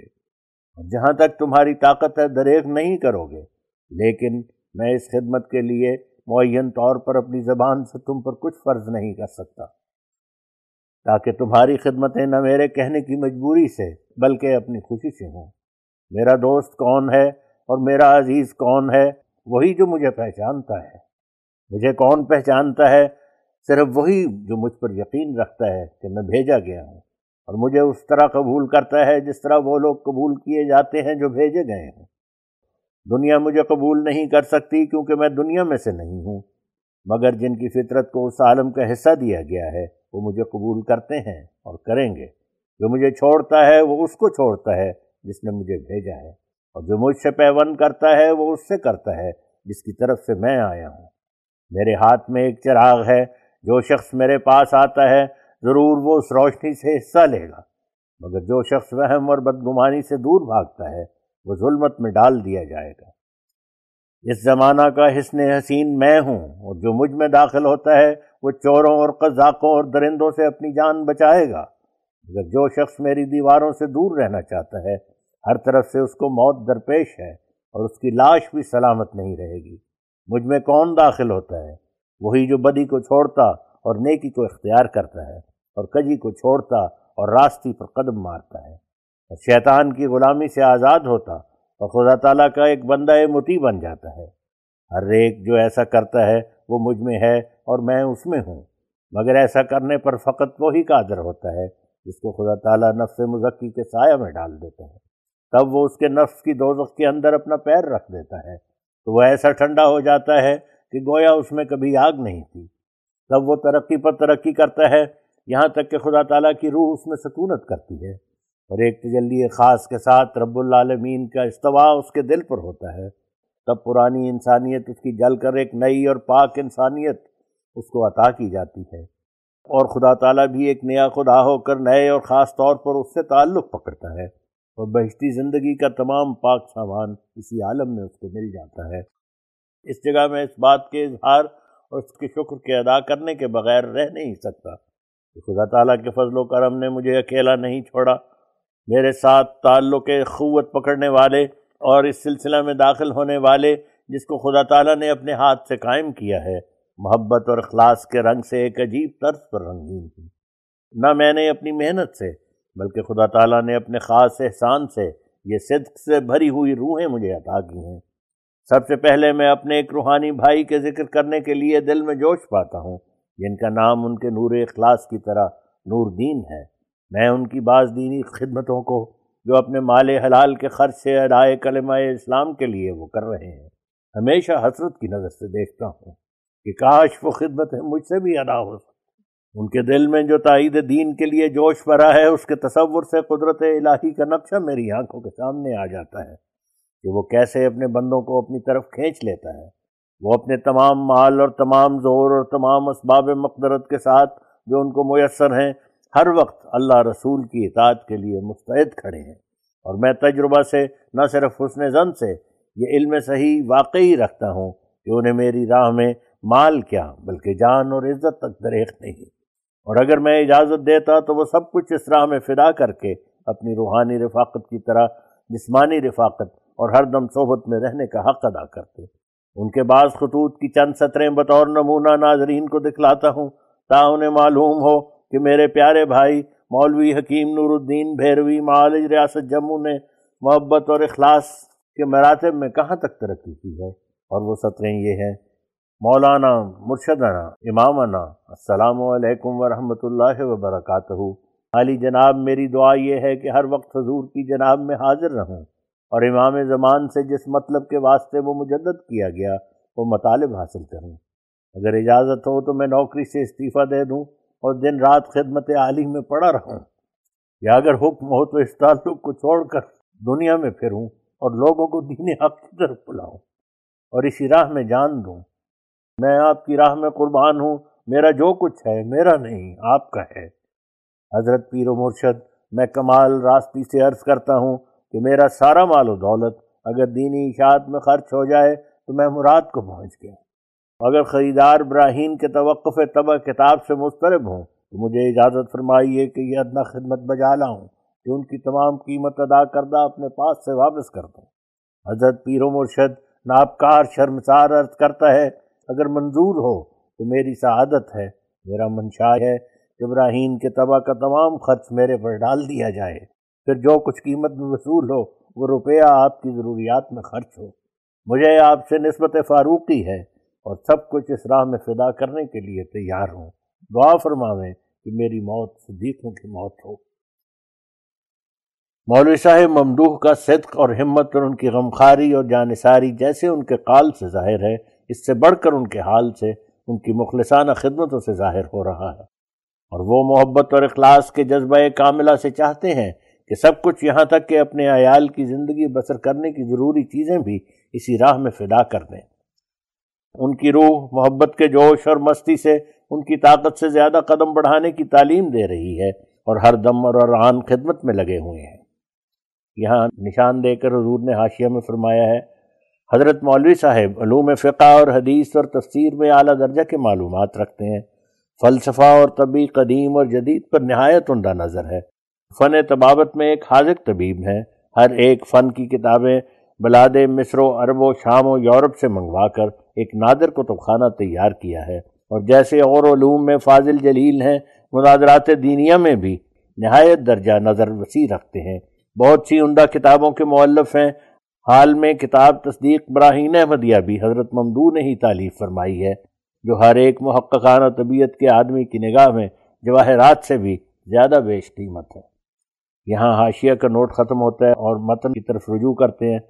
متن میں حضور فرماتے ہیں، لیکن یہ نہایت درجہ کی بے رحمی ہے کہ ایسے جانثار پر وہ سارے فوقت طاقت بوجھ ڈال دیے جائیں جن کو اٹھانا ایک گروہ کا کام ہے۔ بے شک مولوی صاحب اس خدمت کو بہم پہنچانے کے لیے تمام جائیداد سے دستبردار ہو جانا اور ایوب نبی کی طرح یہ کہنا کہ میں اکیلا آیا اور اکیلا جاؤں گا قبول کر لیں گے، لیکن یہ فریضہ تمام قوم میں مشترک ہے اور سب پر لازم ہے کہ اس پرخطر اور پرفتنہ زمانہ میں کہ جو ایمان کے ایک نازک رشتہ کو جو خدا اور اس کے بندے میں ہونا چاہیے بڑے زور شور کے ساتھ جھٹکے دے کر بلا رہا ہے، اپنے اپنے حسن خاتمہ کی فکر کریں اور وہ اعمال صالحہ جن پر نجات کا انحصار ہے اپنے پیارے مالوں کے فدا کرنے اور پیارے وقتوں کو خدمت میں لگانے سے حاصل کریں، اور خدا تعالیٰ کے اس غیر متبدل مستحکم قانون سے ڈریں جو وہ اپنے کلام عزیز میں فرماتا ہے، لن تنالوا البر حتی تنفقوا مما تحبون، یعنی تم حقیقی نیکی کو جو نجات تک پہنچاتی ہے ہرگز پا نہیں سکتے بجوز اس کے کہ تم خدا تعالیٰ کی راہ میں وہ مال اور وہ چیزیں خرچ کرو جو تمہاری پیاری ہیں۔ اس جگہ میں اپنے چند اور دیری دوستوں کا بھی ذکر کرنا مناسب سمجھتا ہوں جو اس الہی سلسلہ میں داخل اور میرے ساتھ سرگرمی سے دلی محبت رکھتے ہیں۔ اذان جملہ اخویم شیخ محمد حسین مراد آبادی ہیں، جو اس وقت مراد آباد سے قادیان میں آ کر اس مضمون کی کاپی محض للہ لکھ رہے ہیں۔ شیخ صاحب ممدوح کا صاف سینہ مجھے ایسا نظر آتا ہے جیسا آئینہ، وہ مجھ سے محض للہ غایت درجہ کا خلوص و محبت رکھتے ہیں، ان کا دل حب للہ سے پر ہے اور نہایت عجیب مادہ کے آدمی ہیں۔ میں انہیں مراد آباد کے لیے ایک شمع منور سمجھتا ہوں اور امید رکھتا ہوں کہ وہ محبت اور اخلاص کی روشنی جو ان میں ہے وہ کسی دن دوسروں میں بھی سرایت کرے گی۔ شیخ صاحب اگرچہ قلیل البضاعت ہیں مگر دل کے سخی اور منشرح صدر ہیں، ہر طرح سے اس عاجز کی خدمت میں مشغول رہتے ہیں اور محبت سے بھرا ہوا اعتقاد ان کے رگ و ریشہ میں رچا ہوا ہے۔ اذان جملہ خمیم حکیم فضل الدین بھیروی ہیں۔ حکیم صاحب ممدوح جس قدر مجھ سے محبت اور اخلاص اور حسن ارادت اور اندرونی تعلق رکھتے ہیں میں اس کے بیان کرنے سے قاصر ہوں۔ وہ میرے سچے خیر خواہ اور دلی ہمدرد اور حقیقت شناس مرد ہیں۔ بعد اس کے جو خدا تعالیٰ نے اس اشتہار کے لکھنے کے لیے مجھے توجہ دی اور اپنے الہامات خاصہ سے امیدیں دلائیں، میں نے کئی لوگوں سے اس اشتہار کے لکھنے کا تذکرہ کیا، کوئی مجھ سے متفق رائے نہیں ہوا، لیکن میرے یہ عزیز بھائی بغیر اس کے کہ میں ان سے ذکر کرتا خود مجھے اس اشتہار کے لکھنے کے لیے محرک ہوئے اور اس کے اخراجات کے واسطے اپنی طرف سے 100 روپیہ دیا۔ میں ان کی فراست ایمانی سے متعجب ہوں کہ ان کے ارادہ کو خدا تعالیٰ کے ارادہ سے توارد ہو گیا۔ وہ ہمیشہ در پردہ خدمت کرتے رہتے ہیں اور کئی 100 روپیہ پوشیدہ طور پر محض ابتغاء لمرضات اللہ اس راہ میں دے چکے ہیں، خدا تعالیٰ انہیں جزائے خیر بخشے۔ اذان جملہ میرے نہایت پیارے بھائی اپنی جدائی سے ہمارے دل پر داغ ڈالنے والے میرزا عظیم بیگ صاحب مرحوم و مغفور رئیس سامانہ علاقہ پٹیالہ کے ہیں، جو دوسری ربیع الثانی 1308 ہجری میں اس جہان فانی سے انتقال کر گئے۔ ان للہ و انا الیہ راجعون، العین تدمع والقلب یحزن و انا بفراقہ لمحزونون۔ میرزا صاحب مرحوم جس قدر مجھ سے محض للہ محبت رکھتے اور جس قدر مجھ میں فنا ہو رہے تھے، میں کہاں سے ایسے الفاظ لاؤں تا اس عشقی مرتبہ کو بیان کر سکوں، اور جس قدر ان کی بے وقت مفارقت سے مجھے غم اور اندوہ پہنچا ہے میں اپنے گزشتہ زمانہ میں اس کی نظیر بہت ہی کم دیکھتا ہوں۔ وہ ہمارے فرد اور ہمارے میر منزل ہیں جو ہمارے دیکھتے دیکھتے ہم سے رخصت ہو گئے۔ جب تک ہم زندہ رہیں گے ان کی مفارقت کا غم ہمیں کبھی نہیں بھولے گا۔ دردیست در دلم که گر از پیش آب چشم بردارم آستین برود تا به دامنم.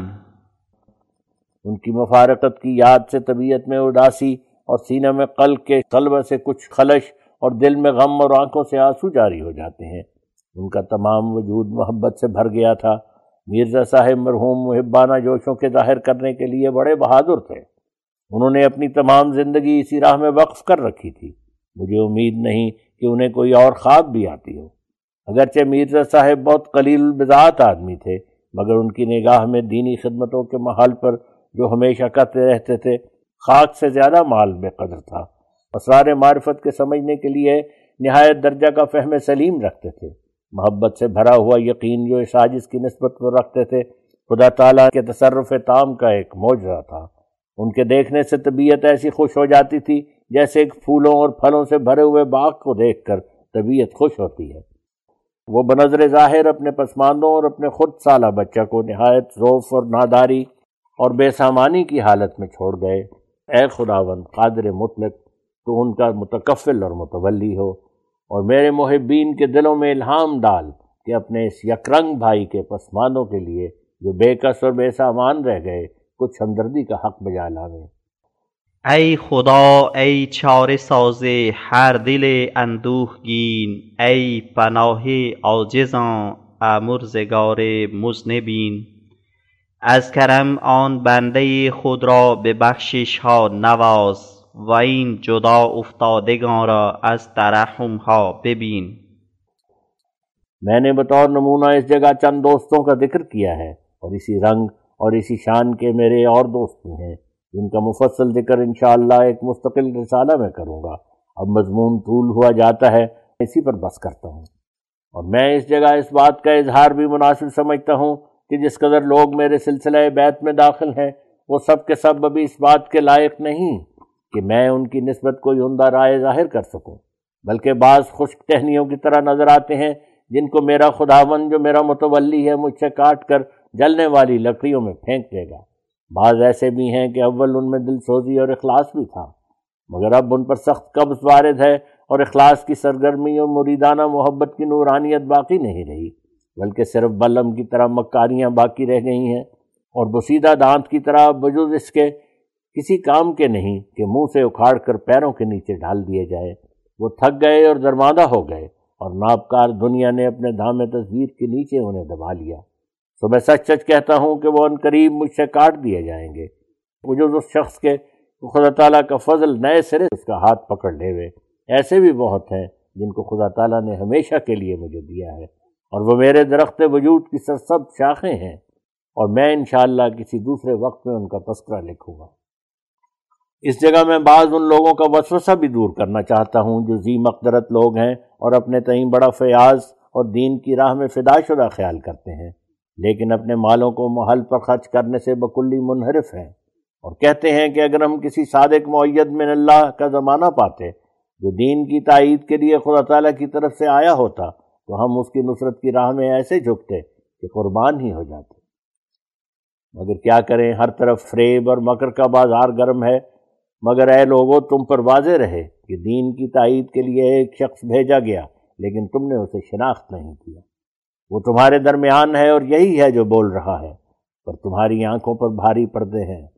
اگر تمہارے دل سچائی کے طلبگار ہوں تو جو شخص خدا تعالیٰ کے ہم کلام ہونے کا دعویٰ کرتا ہے اس کا آزمانا بہت سہل ہے۔ اس کی خدمت میں آؤ، اس کی صحبت میں 2-3 ہفتے رہو، تا اگر خدا تعالیٰ چاہے تو ان برکات کی بارشیں جو اس پر ہو رہی ہیں اور وہ حقانی وحی کے انوار جو اس پر اتر رہے ہیں ان میں سے تم بچشم خود دیکھ لو۔ جو ڈھونڈتا ہے وہی پاتا ہے، جو کھٹکھٹاتا ہے اسی کے لیے کھولا جاتا ہے۔ اگر تم آنکھیں بند کر کے اور اندھیری کوٹری میں چھپ کر یہ کہو کہ آفتاب کہاں ہے تو یہ تمہاری عبث شکایت ہے۔ اے نادان، اپنی کوٹری کے کواڑ کھول اور اپنی آنکھوں پر سے پردہ اٹھا، تا تجھے آفتاب نہ صرف نظر آوے بلکہ اپنی روشنی سے تجھے منور کرے۔ بعض کہتے ہیں کہ انجمنیں قائم کرنا اور مدارس کھولنا یہی تائید دین کے لیے کافی ہے، مگر وہ نہیں سمجھتے کہ دین کس چیز کا نام ہے، اور اس ہماری ہستی کی انتہائی اغراض کیا ہیں، اور کیوں کر اور کن راہوں سے وہ اغراض حاصل ہو سکتے ہیں۔ تو انہیں جاننا چاہیے کہ انتہائی غرض اس زندگی کی خدا تعالیٰ سے وہ سچا اور یقینی پیوند حاصل کرنا ہے جو تعلقات نفسانیہ سے چھڑا کر نجات کے سرچشمہ تک پہنچاتا ہے۔ سو اس یقین کامل کی راہیں انسانی بناوٹوں اور تدبیروں سے ہرگز کھل نہیں سکتی، اور انسانوں کا گھڑا ہوا فلسفہ اس جگہ کچھ فائدہ نہیں پہنچاتا، بلکہ یہ روشنی ہمیشہ خدا تعالیٰ اپنے خاص بندوں کے ذریعے سے ظلمت کے وقت میں آسمان سے نازل کرتا ہے، اور جو آسمان سے اترا وہی آسمان کی طرف لے جاتا ہے۔ سو اے وہ لوگوں جو ظلمت کے گڑھے میں دبے ہوئے اور شکوک و شبہات کے انجام میں اسیر اور نفسانی جذبات کے غلام ہو،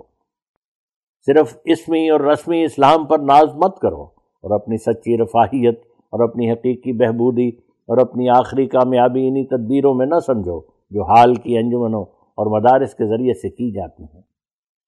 یہ اشغال بنیادی طور پر فائدہ بخش تو ہیں اور ترقیات کا پہلا زینہ متصور ہو سکتے ہیں، مگر اصل مدعا سے بہت دور ہے۔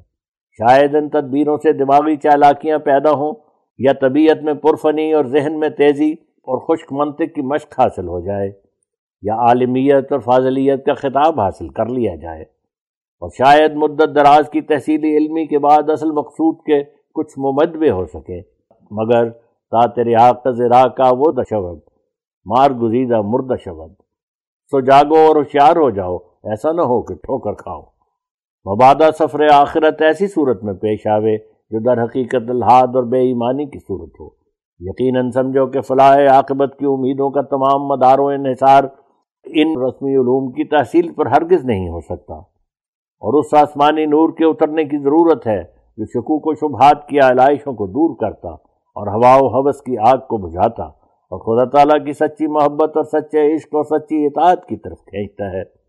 اگر تم اپنی کانشنس سے سوال کرو تو یہی جواب پاؤ گے کہ وہ سچی تسلی اور سچا اطمینان کہ جو ایک دم میں روحانی تبدیلی کا موجب ہوتا ہے، وہ ابھی تک تم کو حاصل نہیں۔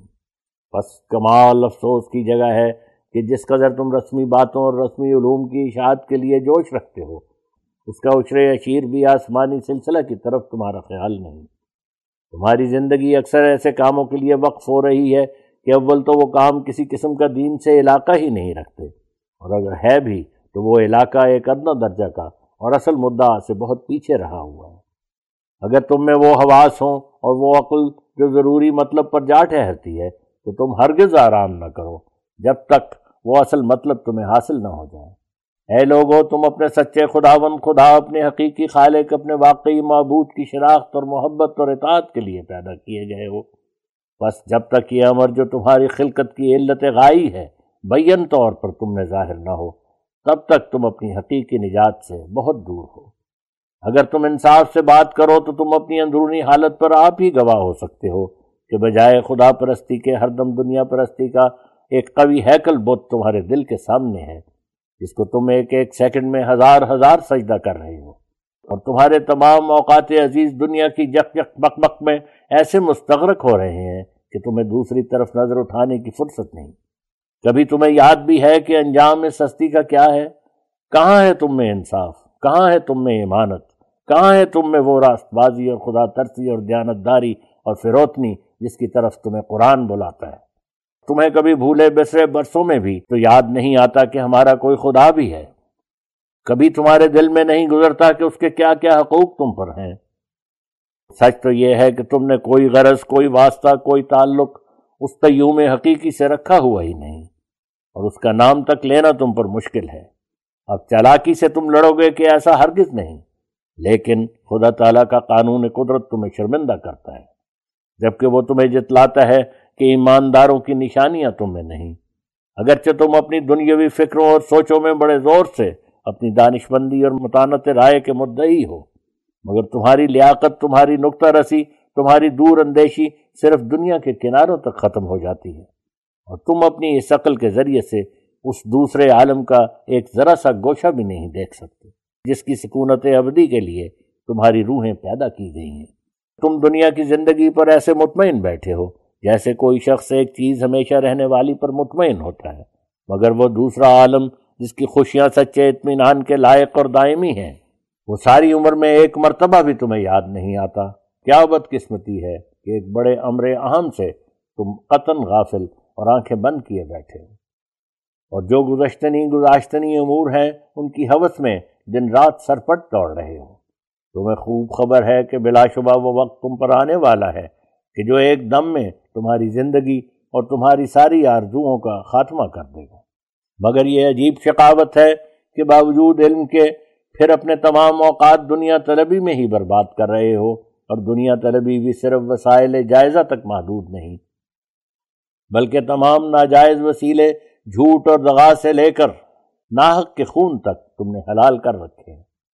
और इन तमाम शर्मनाक जराइम के साथ जो तुम में फैले हुए हैं, कहते हो कि आसमानी नूर और आसमानी सिलसिला की हमें ज़रूरत नहीं, बल्कि इससे सख्त दावत रखते हो, और तुमने खुदा ताला के आसमानी सिलसिला को बहुत हल्का समझ रखा है, यहाँ तक कि उसके जिक्र करने में भी तुम्हारी ज़बान किराहत से भरे हुए अल्फाज के साथ और बड़ी रऊनत और नाक चढ़ाने की हालत में हिजब का हक अदा करती हैं। और तुम बार बार कहते हो कि हमें क्यों कर यकीन आवे कि यह सिलसिला मिन जानिबिल्लाह है। मैं अभी इसका जवाब दे चुका हूँ कि इस दरख्त को इसके फलों से और इस नैयर को उसकी रोशनी से शिनाख्त करोगे। मैंने एक दफ़ा यह पैगाम तुम्हें पहुँचा दिया है, अब तुम्हारे इख्तियार में है कि इसको कबूल करो या न करो, और मेरी बातों को याद रखो या लौहे हाफिज़ा से भुला दो। जीते जी कदर बशर की नहीं होती प्यारो, याद आएंगे तुम्हें मेरे सुखन मेरे बात। खात्मा मुश्तमिल बर मरसिया तफरीक़ा हालत इस्लाम। मी सज़द गर खूं बेबारत दीदई हर अहल दी बर परेशान हाली इस्लाम व कहतुल मुस्लिमी। दीन हक़ را گردش آمد صعب ناک و سهمگین، سخت شوره افتاد اندر جهان از کفر و کین. آن که نفس اوست از هر خیر و خوبی به نصیب، می تراشد عیبها در ذات خیر المرسلین. آن که در زندان ناپاکی است محبوس و اسیر، هست در شان امام پاکبازان نکته چین. تیر بر معصوم می بارد خبیث بدگهر، آسمان را می سزد گر سنگ بارد بر زمین. پیش چشمان شما اسلام در خاک افتاد، چیست عذر پیش حق ای مجمع المتنعمی. هر طرف کفر است جوشان همچو افواج یزید، دین حق بیمار و بیکس همچو زین العابدین. مردم زیب مقدرت مشغول عشرت‌های خویش، خرم و خندان نشسته با بتان نازنین. عالمان را روز و شب با هم فساد از جوش نفس، زاهدان غافل سراسر از ضرورت‌های دین. هر کسی از بحر نفس دون خود طرفه گرفت، طرف دین خالی شد و هر دشمن جست از کمی. ای مسلمانان چه آثار مسلمانی همین است، وین چونی ابتر شما در جیفه دنیا رهین. کاخ دنیا را چه استحکام در چشم شماست، یا مگر از دل برون کردید موت اولین. دور موت آمد قریب ای غافلان فکرش کنین، دور میں تا که به خوبان لطیف و محجبیم. نفس خود را بسته دنیا مدار ای هوشمند، ورنه تلخی ها ببینی وقت انفاس پسین. دل مده الا به دلداری که حسنش دائم است، تا سرور دائمی یابی ز خیر المحسنین. آن خردمندی که او دیوانه راهش بود، هوشیار آن که مست روی آن یار حسین. هست جام عشق او آب حیات لازوال، هر که نوشیده است او هرگز نمیرد بعد از این. ای برادر دل منه در دولت دنیای دوم، زهر خونریز است در هر قطره این انگبین. تعطوانی جهد کن از بحر دین با جان و مال، تا ز رب العرش یابی خلعت صد آفرین. از عمل ثابت کن آن نوری که در ایمان توست، دل چو دادی یوسفی را راه کنعان را گزین. یاد ایامی که این دین مرجع هر کیش بود، عالمی را وارهانید از ره دیو لعین. برزمی گسترد ظل تربیت از نور علم. پای خود می زد ز عز و جاه بر چرخ برین. این زمان آنچنان آمد که هر ابن الجهول از سفاهت می کند تکذیب این دین متین. 100,000 ابلهان از دین برون بردند رخت. 100,000 جاهلان گشتند صید الماکرین. بر مسلمانان همی ادبار زین ره افتاد، که از پی دین همتشان نیست با غیرت کرین. گر بگردد عالمی از راه دین مصطفی، از ره غیرت نمی جنبند هم مثل جنین.